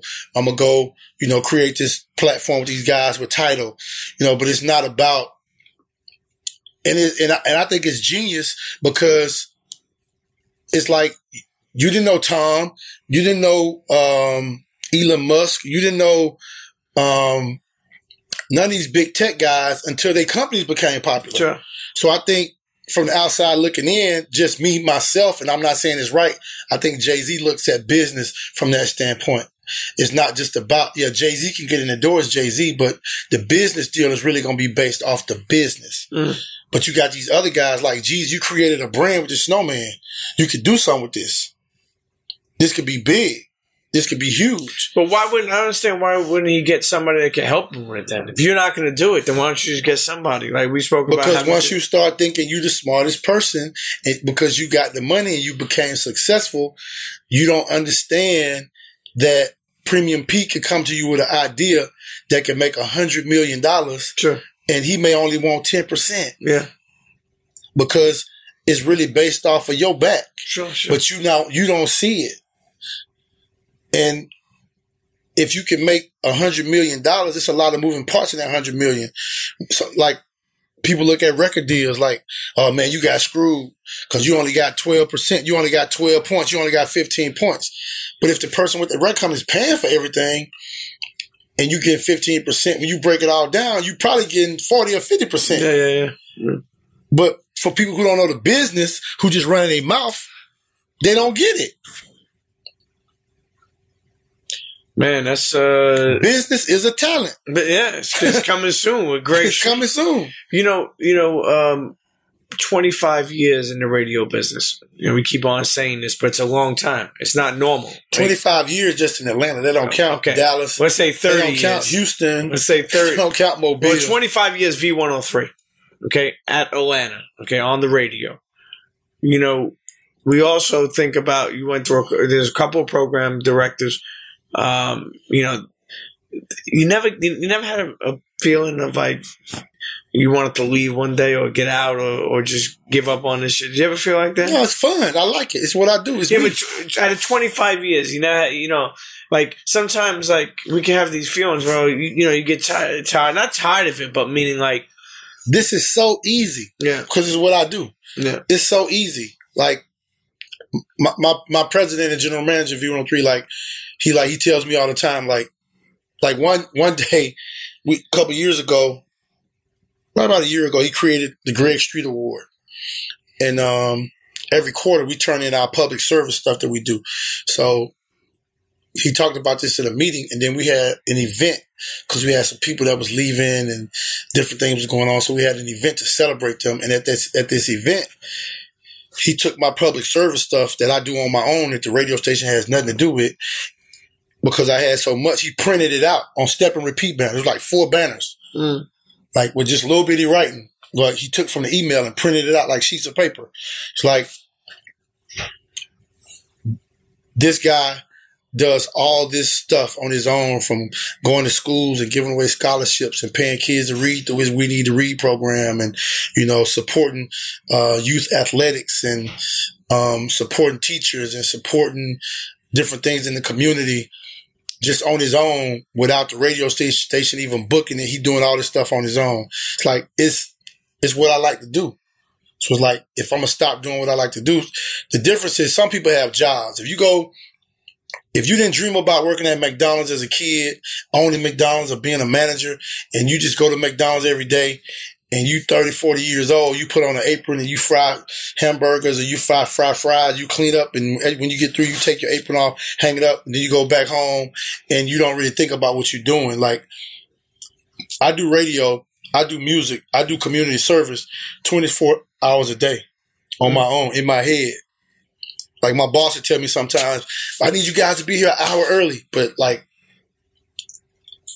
I prep for my show all day.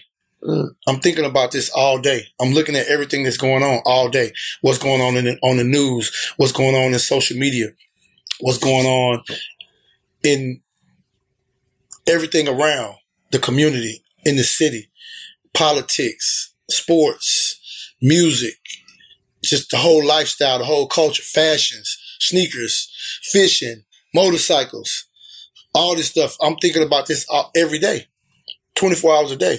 So if I stop doing this, what am I going to do? No, if I won the lottery and just say if I won $100 million, then I would still do it, but I could just do it like just for fun. Yeah. You worked obviously so many years in the radio industry, in the music industry, and made money, I'm sure you made more money later than in the beginning.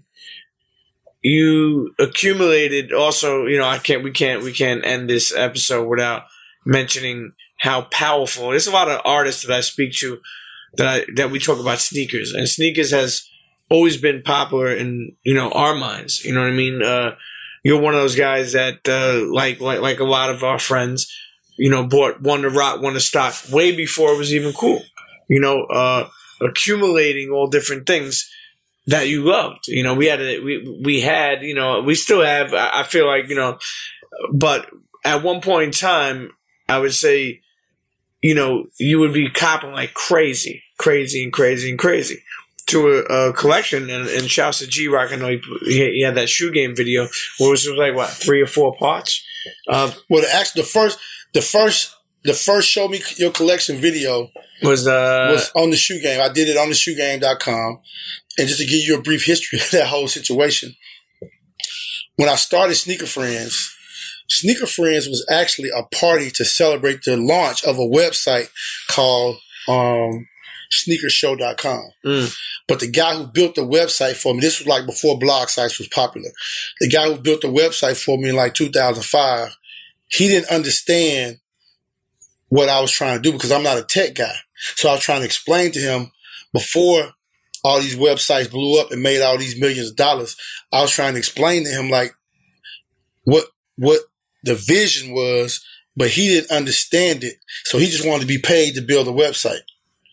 So this was back when you had to really be a tech person to even maintain a website. Sure. So he didn't really get it. So Sneaker Friends actually became bigger than the website. So after the website failed, G-Rock came up with the idea to do the shoe game because he had people in his family who understood it and knew how to do it because they was doing it in other areas, like dealing with hair, with ThirstyRoots.com and Calvin and G-Rock's sister. So, but I did the Show Your Collection video. That was the first time somebody had ever did anything like that. And how many pairs was that? Back then? Yeah. That was 2007, 2008? Maybe.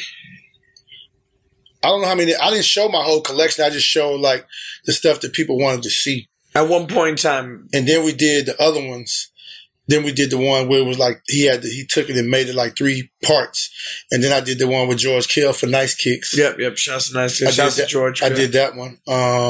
Now, what would you say at one point in time was the most sneakers you ever had? Right now, I probably got about, like I went and got the Travis Scott today. Travis, I still need the 4s, bro. I need the 4s. But how many pairs would you say you have? You have had the highest amount of pairs you had collected at one point in time. I still have them. Probably got about 1,600 pair. Yeah. And that was the most you think you ever had? Yep. And what would you say that number would even equal to? Because some are a lot. It's not all GR. It's a lot of like exclusive pairs. There's a lot of them. Like most of the ones that are in my collection, there's only like a few GRs in there. Mm-hmm. But the GRs that are in there, like some real, like they was GRs when they came out, but they became classics as they became older. Like the De La Souls, the Dornbecker stuff. Because remember when Dornbecker first came out, when they first started doing the Dornbecker fundraiser, they used to give us all those shoes. Yep. Like I had 2 pair 2s and 2 pair 3s and 2 pair 1s. Yep, and the 6s. There's 2 pair. I still got 2 pair 6s. I remember that. Yep, I got them. Yeah. That was, it's crazy too because you came up with Sneaker Friends. I remember, and you formed, this is years ago. It was one of the most. It was like 05. But to me, it was one of the most amazing names. You know what I mean? Like Sneaker Friends. Like, it just seems. But you know what the crazy part about that is? When you look at all the people who really capitalized off the sneaker game, all those guys used to come to Sneaker Friends. Ronnie Fiend came to Sneaker Friends. Yeah. Joe LaPuma. Joe LaPuma came to Sneaker Friends. Yeah. A lot of people. KO from ATATF. And Windy City Soul. P. Yeah. P actually gives me credit for it because Windy City Soul, P from Chicago, he sold Rick Ross some shoes. Yeah, I remember that, yeah. And Rick Ross took a picture and he posted, he's like, street, man, that changed my life. And he always talks about that. And Pete from Windy City Soul is Greek. And I can remember Sneaker Friends being like on the Greek holiday. And he's like, I told my girl, we coming. Like, we coming to Sneaker Friends. and he came and like, you know, just all the relationships from that whole situation, like from Dave Jeff. Yep, shouts to Dave Jeff. Mafia from Sneaker Freak. I flew her over one time from Amsterdam.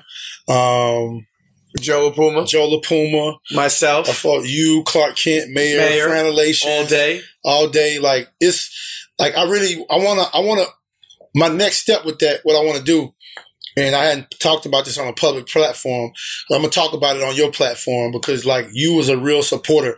Like, Pete always came. He always showed up. He always did anything he wanted to do. And anything, not just anything he wanted to do, he always did things to try to make Sneaker Friends better. Like, to hook up with New Era, we had a hat. Been trying to get back with New Era. The guy, Cal, who's my person who I was over there with, he left, so we hadn't did a hat. But like, just to watch all those relationships, like to do a Sneaker Friends collaboration with Adidas with Greg Bethard, and then to create a relationship with Wex and the New Era hats, and just the things that we were able to do with it. We went to Toronto. We did it at the New Era store downtown Toronto. It's like, and the guy from Charlotte, from the Bobcats, hit me on Facebook. Yes. We went down there. We went to Charlotte and did one at the arena for the Bobcats with them, and like just to watch what it evolved and what it came to for SneakerCon and all these people. Like, we knew what we had, but it's like with the music business, we just couldn't get the team together to make them understand what it could be. But like, looking back on it, it's still not too late because the next level of it is coming. We're going to do, and Premium Pete is going to be a part of it, not just a part of making it happen, but a part of it financially, whatever part he wants to play. We're going to do the Sneaker Friends Hall of Fame. That's going to be the next level. We're going to bring it back annually. I hadn't did it in a few years because, remember they remodeled State Farm Arena because I had a partnership with the Hawks and with the Phillips Arena before they changed it to State Farm Arena. So like really just getting the right location and making it, like when you came to Sneaker Friends, like SneakerCon, all that stuff is dope, but Sneaker Friends was really on a whole nother level. Sure. We was on a whole nother level, like, you know, with the autographed sneakers from Raekwon and Big Sean and Just Blaze DJing and Clark Kent DJing and the different people that just showed up. Big Boy, Outkast, Dre came before. Yeah. Big Boy came. Just came. Like, it's not people I was paid to come. They just came. Yeah. Bone Crusher, Killer Mike, Dallas Austin. Yep. Diamond D. Just the people that just showed up. Jason Jeter. Yep. Yeah, Jason Jeter. Yep. Rick Ross. Yep. So, Yellow Wolf, B.O.B. So we're going to bring it back. And, you know what's crazy too? You know, and one thing I've always admired about you as a friend is you're a hustler and you do like 8 things. And I feel like, correct me if I'm wrong, Sneaker Friends was special. It's always special to me. You know, think about like we got the the Bill Lowe Gallery. We and Adidas sent the big shoe. Yeah, the big shoe. There was a lot of moments and memories. But check this out. You were also doing your radio thing and this and that. Maybe, and I'm not speaking for you, but maybe you didn't have enough time to make, you know, like we had all the ingredients, but we didn't have the team, like you were saying. That's what I'm saying. Like because look at like we could easily, and no disrespect to you, Ming. I mean, I love them, but SneakerCon, Sneaker Friends, it could have easily been that. Yeah, way bigger. It could have been way bigger, and it still can. It's just we gotta just put the team together. That's why you try to tell G-Rock from the Shoe Game, because later on he created a relationship with the guy who's trying to do kicks fairs. Like I love y'all to death, but y'all just don't get it. Like we family, but y'all just don't get it. It became the same situation as like the rappers and the people trying to be in the music business. Everybody want to have their own thing, but everybody could take this and make it huge, and everybody could be a part of it. Mark Cuban was not the only person who got rich off broadcast.com. I worked in Dallas. Every time I see Mark Cuban, he's singing 6 o'clock time for Street to Rock. Yeah. So a lot of people became millionaires at broadcast.com. A lot of people became millionaires at eBay. A lot of people became millionaires at Apple. A lot of people became millionaires at Instagram and Facebook and so on and so forth. But in our culture, in order for us to really take the culture forward, we got to start understanding being on some of these teams and being a part of some of these teams. Like, because when you look at it, when you look at Jay-Z and you look at the people that's around him, that's been around him. Yeah. You know what I'm saying? What's my man name? Bia. And Tata. Lenny S. When you look at the team, when you look at QC, when you look at P and Coach and Simone and Tamika and Twin and Two Official, when you look at the team, when you look at anybody in our culture who's put together a team of people, it's always been a phenomenon because everybody understands their position. It's like a football team or a basketball team. You can't be the point guard out here trying to play down low. You can't be the quarterback trying to tell the linebacker what to do. Yeah. You know what I'm saying? You need to be over here studying plays to figure out what you need to do when offense gets the ball back and listen to the offensive coordinator and what needs to be going on. Like, everybody got to figure out how to play their position because in everything, everybody can be successful. But a lot of us, you got execution people, you got idea people, you got front people. Like, when you look at anybody that's been successful in the urban, look at Dr. Martin Luther King.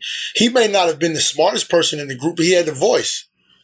But how many people? You had a whole ton of people. Reverend Orange, Rab Abernathy, and Dr. Lowry, and all these people that was a part of this whole movement. And we all just talk about Dr. King, Dr. King, Dr. King, and that's true. But John Lewis has been in Congress for how long? Andrew Young has made how much money in Atlanta? You know, Rab Abernathy made how much money in Atlanta? Did so much in Atlanta. These people were products of this whole movement, and they benefited from it. Mm. You're not trying to. We don't celebrate Dr. Lowry Day. We don't celebrate Reverend Orange Day. We don't celebrate Rab Abernathy Day, but they was just as big a part of the whole movement as Dr. King was.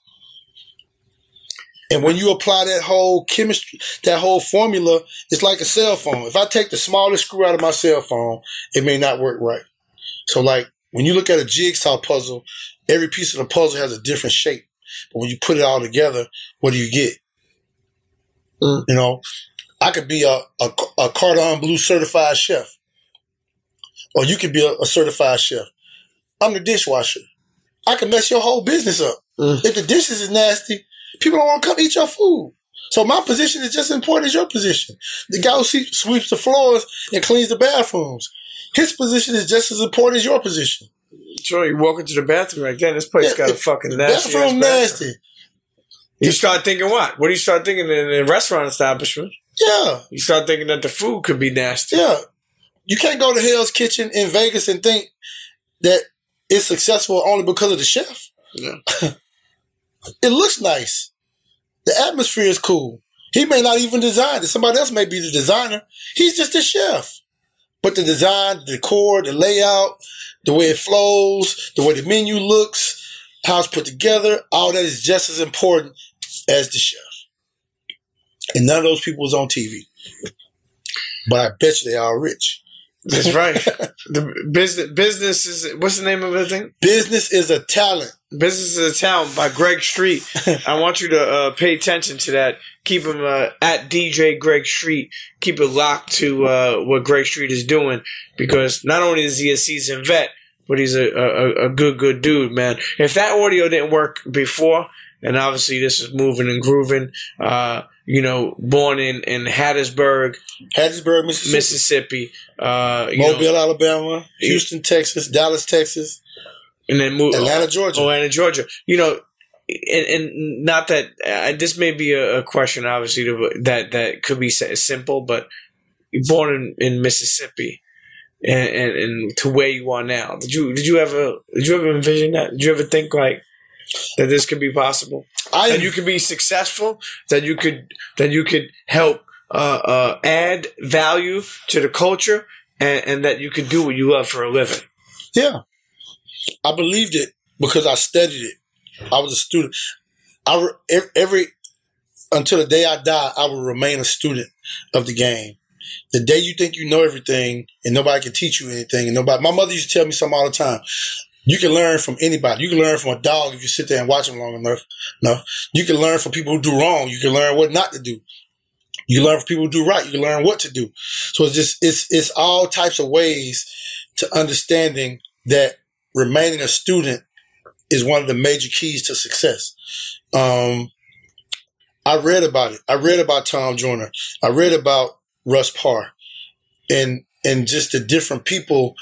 And I studied the music business and I studied the radio business, and I understood that in order to be successful in radio, I need to make sure that I'm an integral part of the sales department, making sure the radio station make money, making sure I bring money to the table, not just from being the #1 rated personality for years and having the biggest numbers, but actually having relationships with clients and relationships with people that will come into the radio station and say, hey, I talked to Greg Street. He gave me some good ideas and I think we should do this.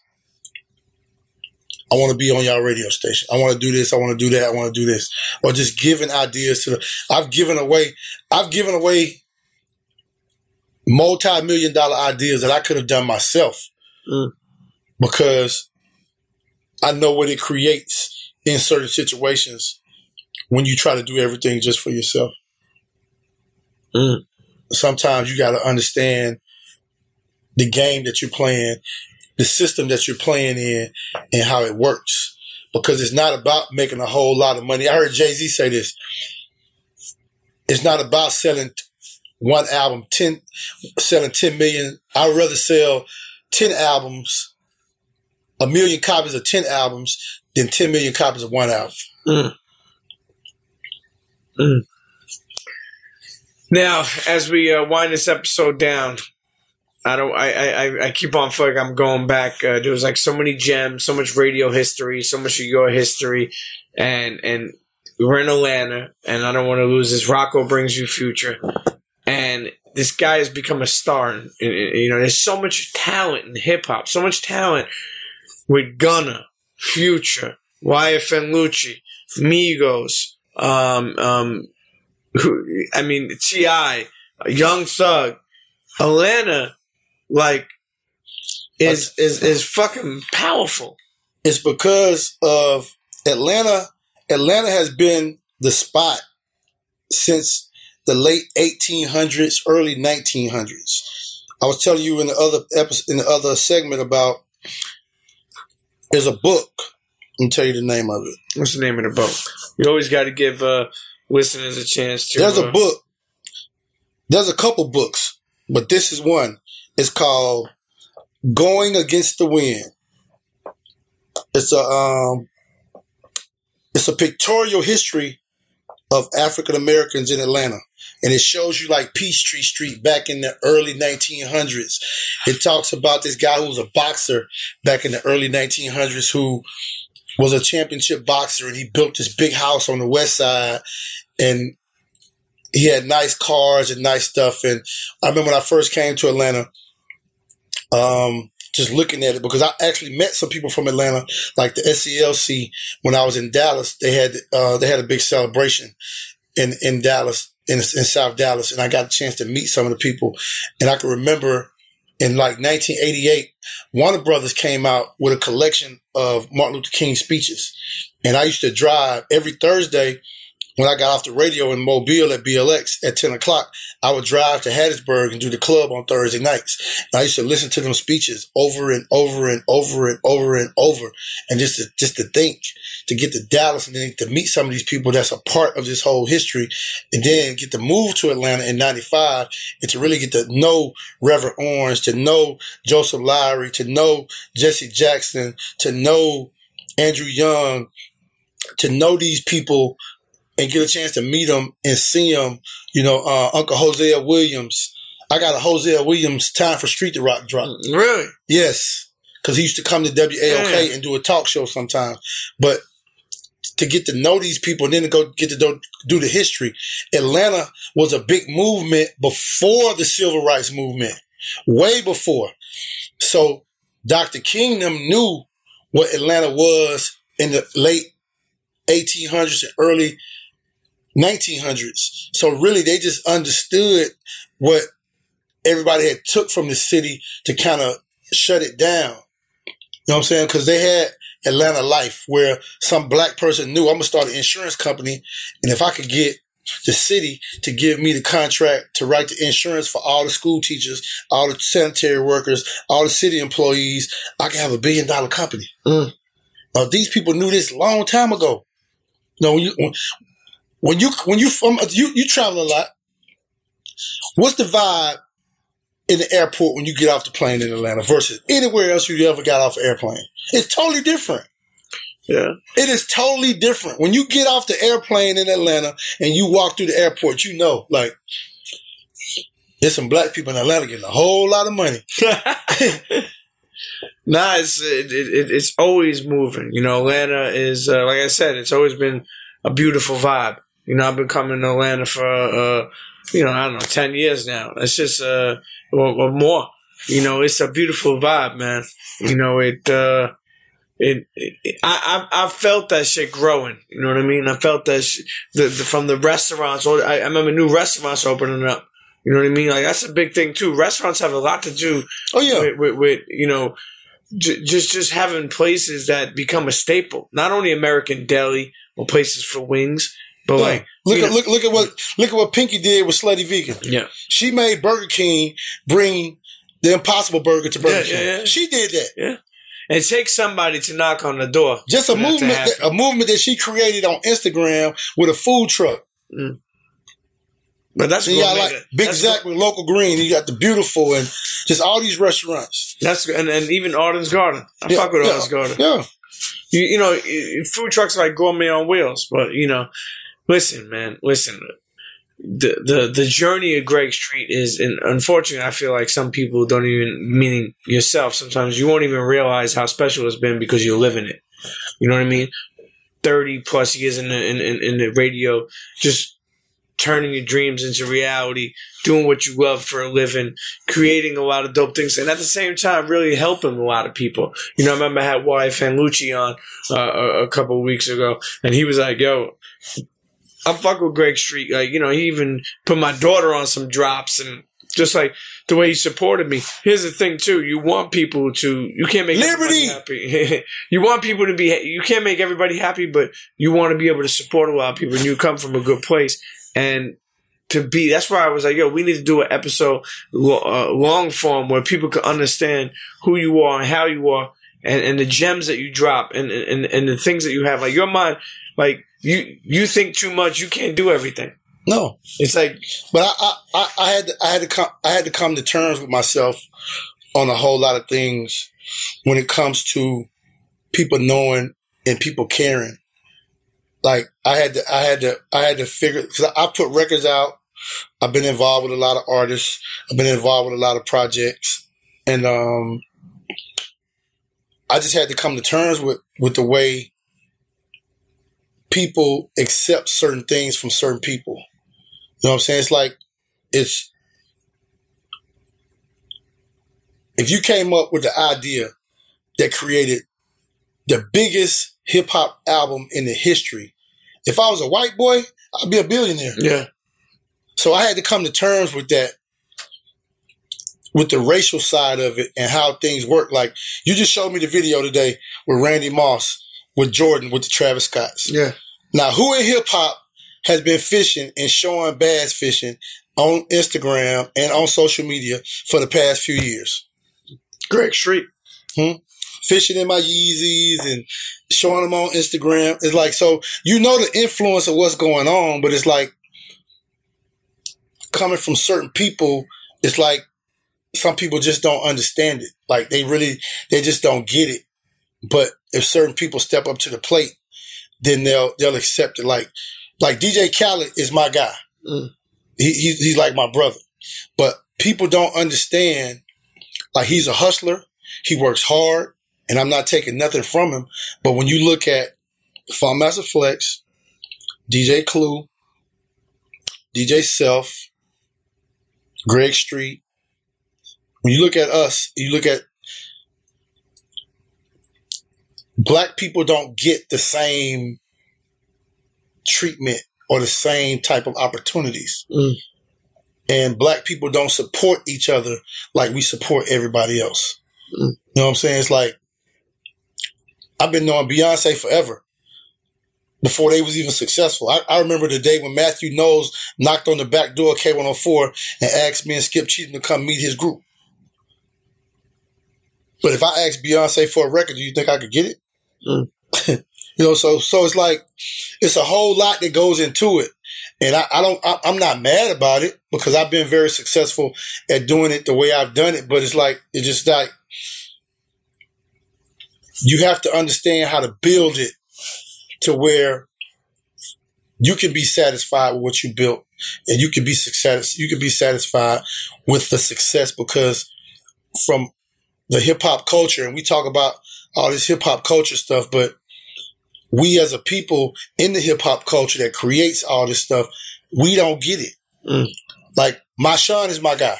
Marshawn made a video the other day talking about Tekashi 6ix9ine getting a $10 million deal. Yeah. And he's like, if you guys let this guy get back in the culture and make this money and do this and do that, it's not about letting him back into the culture. The $10 million and the deal don't have anything to do with that. The $10 million has to do with every time Tekashi puts a song out, what he's going to do, he's going to do something crazy.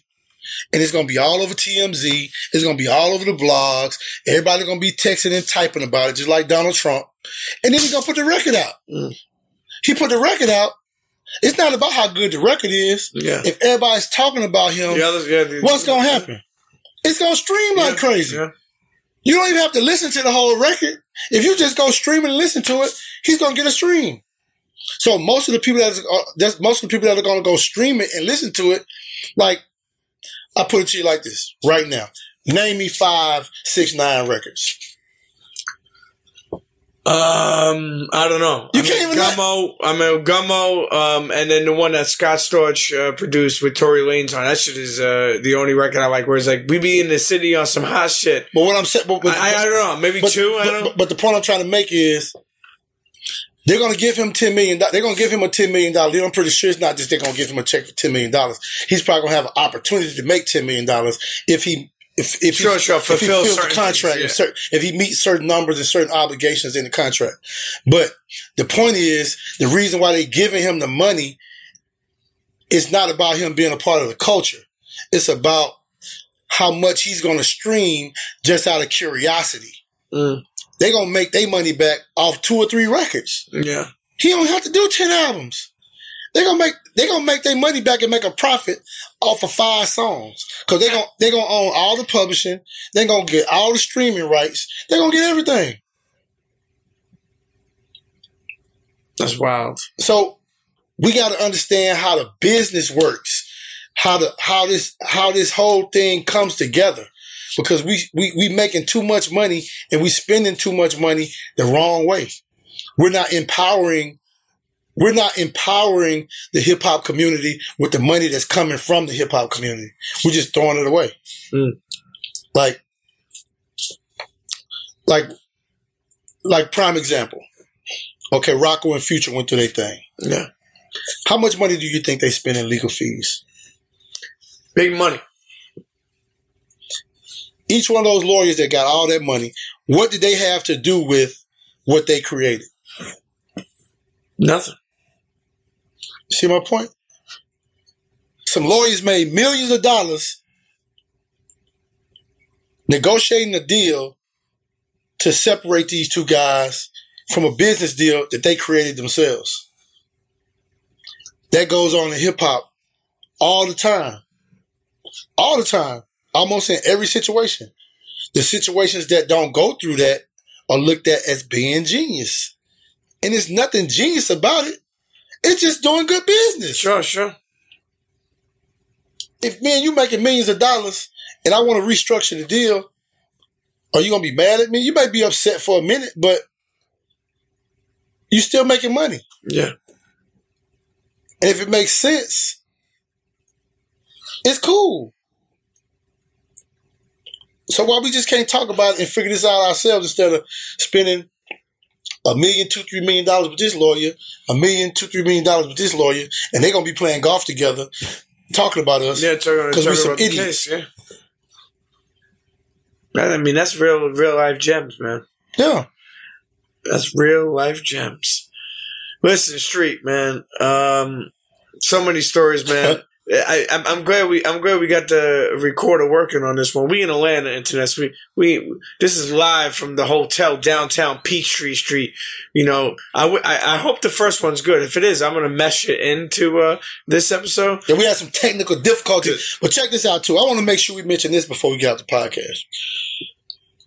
Premium Pete, and it kind of I talked about the racial side of people not being able to get the credits and the accolades for what they do. But Pete is not black, but he's also kind of like a victim of that because he's one of the pioneers and creators of the whole Comeback Jack podcast series, which became legendary in the pod. It probably was the first big urban podcast? Yeah, Siphon Rosenberg did one Epstein, but we they stopped, but we perfected it. Like, what was your role in the whole Comeback Jack? I was co-host. But I mean, as far as the whole foundation, the beginning of it. Oh yeah, we started as a what's it called, an online radio show. Now I'm gonna tell you the crazy part about that. This is the crazy part about that. You was a part of that. You was part of creating it, developing it, and I don't know specifically, but I guarantee you, even at the height that podcasts have grown to in 2019, that your numbers on your podcast are probably nowhere close to where the numbers were with Comeback Jack. Yeah, well, that's legendary. People still listen. Yeah, for sure. You know, oh, you mean my numbers are bigger now than then? No. The numbers then are bigger now. The numbers back then with the Comeback Jack podcast were bigger than the Premium. Yeah, there's a lot because people still go back to listen. There was like a blueprint of a lot of stuff there. You have to understand something. I say this all the time. We had Chuck D come on. Ice-T, LL Cool J, J. Cole did very few interviews, for 2014 Forest Hill Drive that, and did us, Letterman and Angie Martinez. Not Letterman, you hear me? It was Letterman, you're right, fuck, it was Letterman, damn. But anyway, the point I'm trying to make is when you would call a Chuck D, or Ice-T, or Rakim, or whoever, when you would call these people, they didn't even know what the fuck a podcast was. So when they came and sat down on the couch, so to speak, and started kicking about their career, and people would learn more about them, it was one of the best marketing tools ever because people were like, oh shit, I forgot about that album. Go and buy that album. Right. I forgot this dude did this. Go and dig back in the catalog. The point I'm making is you ask someone now to come on a podcast. They're like, yo, like 90 people asked me last week. All right, I'll come on yours because I'm cool with you. People are going to come on who they pick and choose to come on now. Back then, don't get me wrong, we had the relationships, but it was also like we started moving and grooving and they didn't know what it was. So they came and just sat down and spoke freely. I always make that point because keep in mind, like I said, if you ask Ice-T to come on a podcast, not meaning you, in general, somebody they already know. Like everybody asks them. Right. Back then, like I said, it was like, yo, I don't know what the fuck this is, what y'all doing here. But it wasn't nothing different than radio. It was just longer form content. It was like going over the journey in career. It was learning that somebody like your favorite artist, like LL Cool J, like when he says, on certain certain tracks, what the fuck he fully meant. Because he didn't get a chance to fully explain that. And, we created something special, man. And bro, let me tell you, in this world, I travel all over on different things that I do. I go to Japan, there's people who have the Combat Jack show. People remember me from that. People remember Combat or whatever we did. And that's special, man, to create something that could live with people. And even my show, the things that I do, I have people, all over, like, thank me. I have a dude hit me the other day, talking about he listens to it with his son. You know what I mean? And thanks for all the gems and thanks for the like, to be honest with you, like, you're a radio guy. You're a hustler. You're an entrepreneur. You're a Renaissance man. But I'll be honest with you, from my mindset and professionalism of podcasting, I heard tremendous gems in this episode. Somebody could learn something. Somebody could take that with them and help them in their life. That's the thing. We don't know what we're going. You don't know what other people are going through in their life. You know what I'm saying? I mean, it's crazy. Yeah. Like for me, and like, and let me be clear too. You've done that for people 30 years in the radio business, and probably. I mean, you heard of some of it. Like, so Street, I grew up on you. Street, thank you. I did this. Oh yeah, every day. But I'm saying, think about it. But what you were saying, something. You were saying it's crazy. What? I was gonna tell you it's crazy. Like I'm gonna give you a prime example, like what I'm talking about, how people pay attention and don't pay attention. in 2013, 14, I came up with this idea, and nobody understood it. And the whole idea was, I went to Kelly G. I went to Who's Kelly G? At BET. Okay, at BET. That's right. I went to Kelly G. I went to Stephen Hill. I told him about the idea. I even went to Ryan Glover at Bounce TV here in Atlanta. Nobody got it. And I was like, I'm going to finally do it. And when I do it, I'm just going to do it. And it's not going to get the recognition that it should get, but everybody's going to talk about it. And I know you probably saw it on my social media when I did the ride, when I rode my bike from Atlanta to LA for the BET Awards. Yeah. Like nobody from BET ever even called me. Like it's crazy. And I got people over there like they was tweeting me last week about the BET Hip Hop Awards. Yeah. Like I always do the carpet, I always do the broadcast. It was like, could you imagine what kind of ratings that would have gotten on TV? Like it would have been an incredible show. Like on that Thursday before going into LA on that Friday, I did my show live from the Grand Canyon. Like every day when I was on that trip, I did my radio show at 6:00. That was the time when we stopped, ate dinner, and got ready to bed down for the next day. So just imagine what kind of content, and I produced a video to it myself, but to have a network or somebody behind it, like it would have been crazy. So when I see people like Tyler Perry, and I see people in the industry like Irv Gotti, and people that are doing different things, like I'm about to work on a fishing TV show, and I'm gonna do something with the bike stuff too. But it's like it gets kind of difficult sometimes when you're dealing with people who don't understand how to watch outside the box. So when I first came up with the idea, you got to think Sons of Anarchy was the biggest thing on TV. Yep, like 13, 14.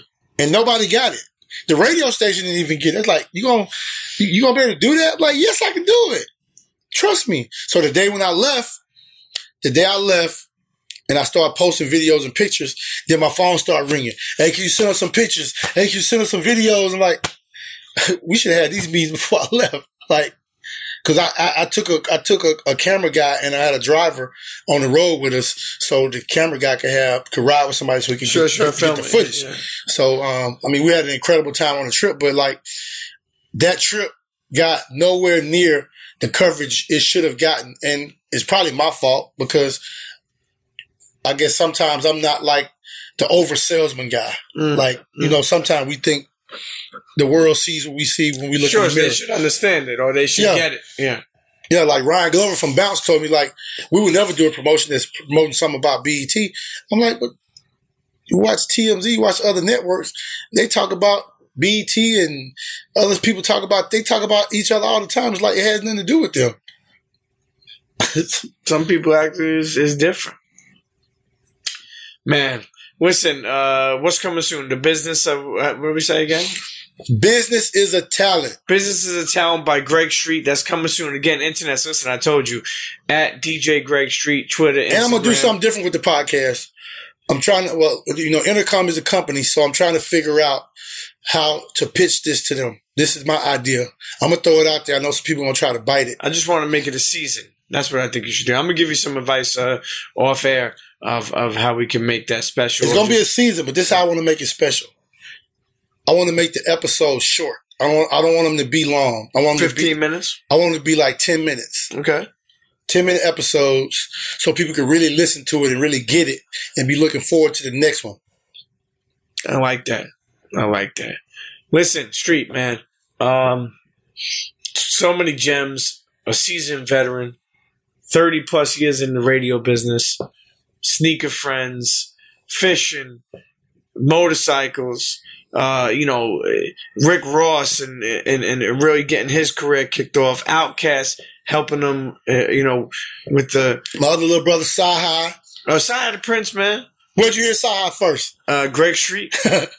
Greg Street. People told me I was crazy when I first told Sci-Hi was one of the greatest. Oh, you crazy. I'm like, hey. But it all goes back to what we talked about. People don't see it. Everybody want to see what's popular and what everybody else is on. Like, you got to be able to see some of this. You got to be able to forecast some of this stuff. Like, not everything, but you got stuff that you believe in. If you got an ear, if you got an eye, that's where the genius comes in. Say no more, man. Internet's the one and only DJ Greg Street. Frankie's home. Man, that was some episode with the one and only, the legend, DJ Greg Street. Greg Street. Man, I hope you enjoyed that episode. Internets, I want to make an announcement.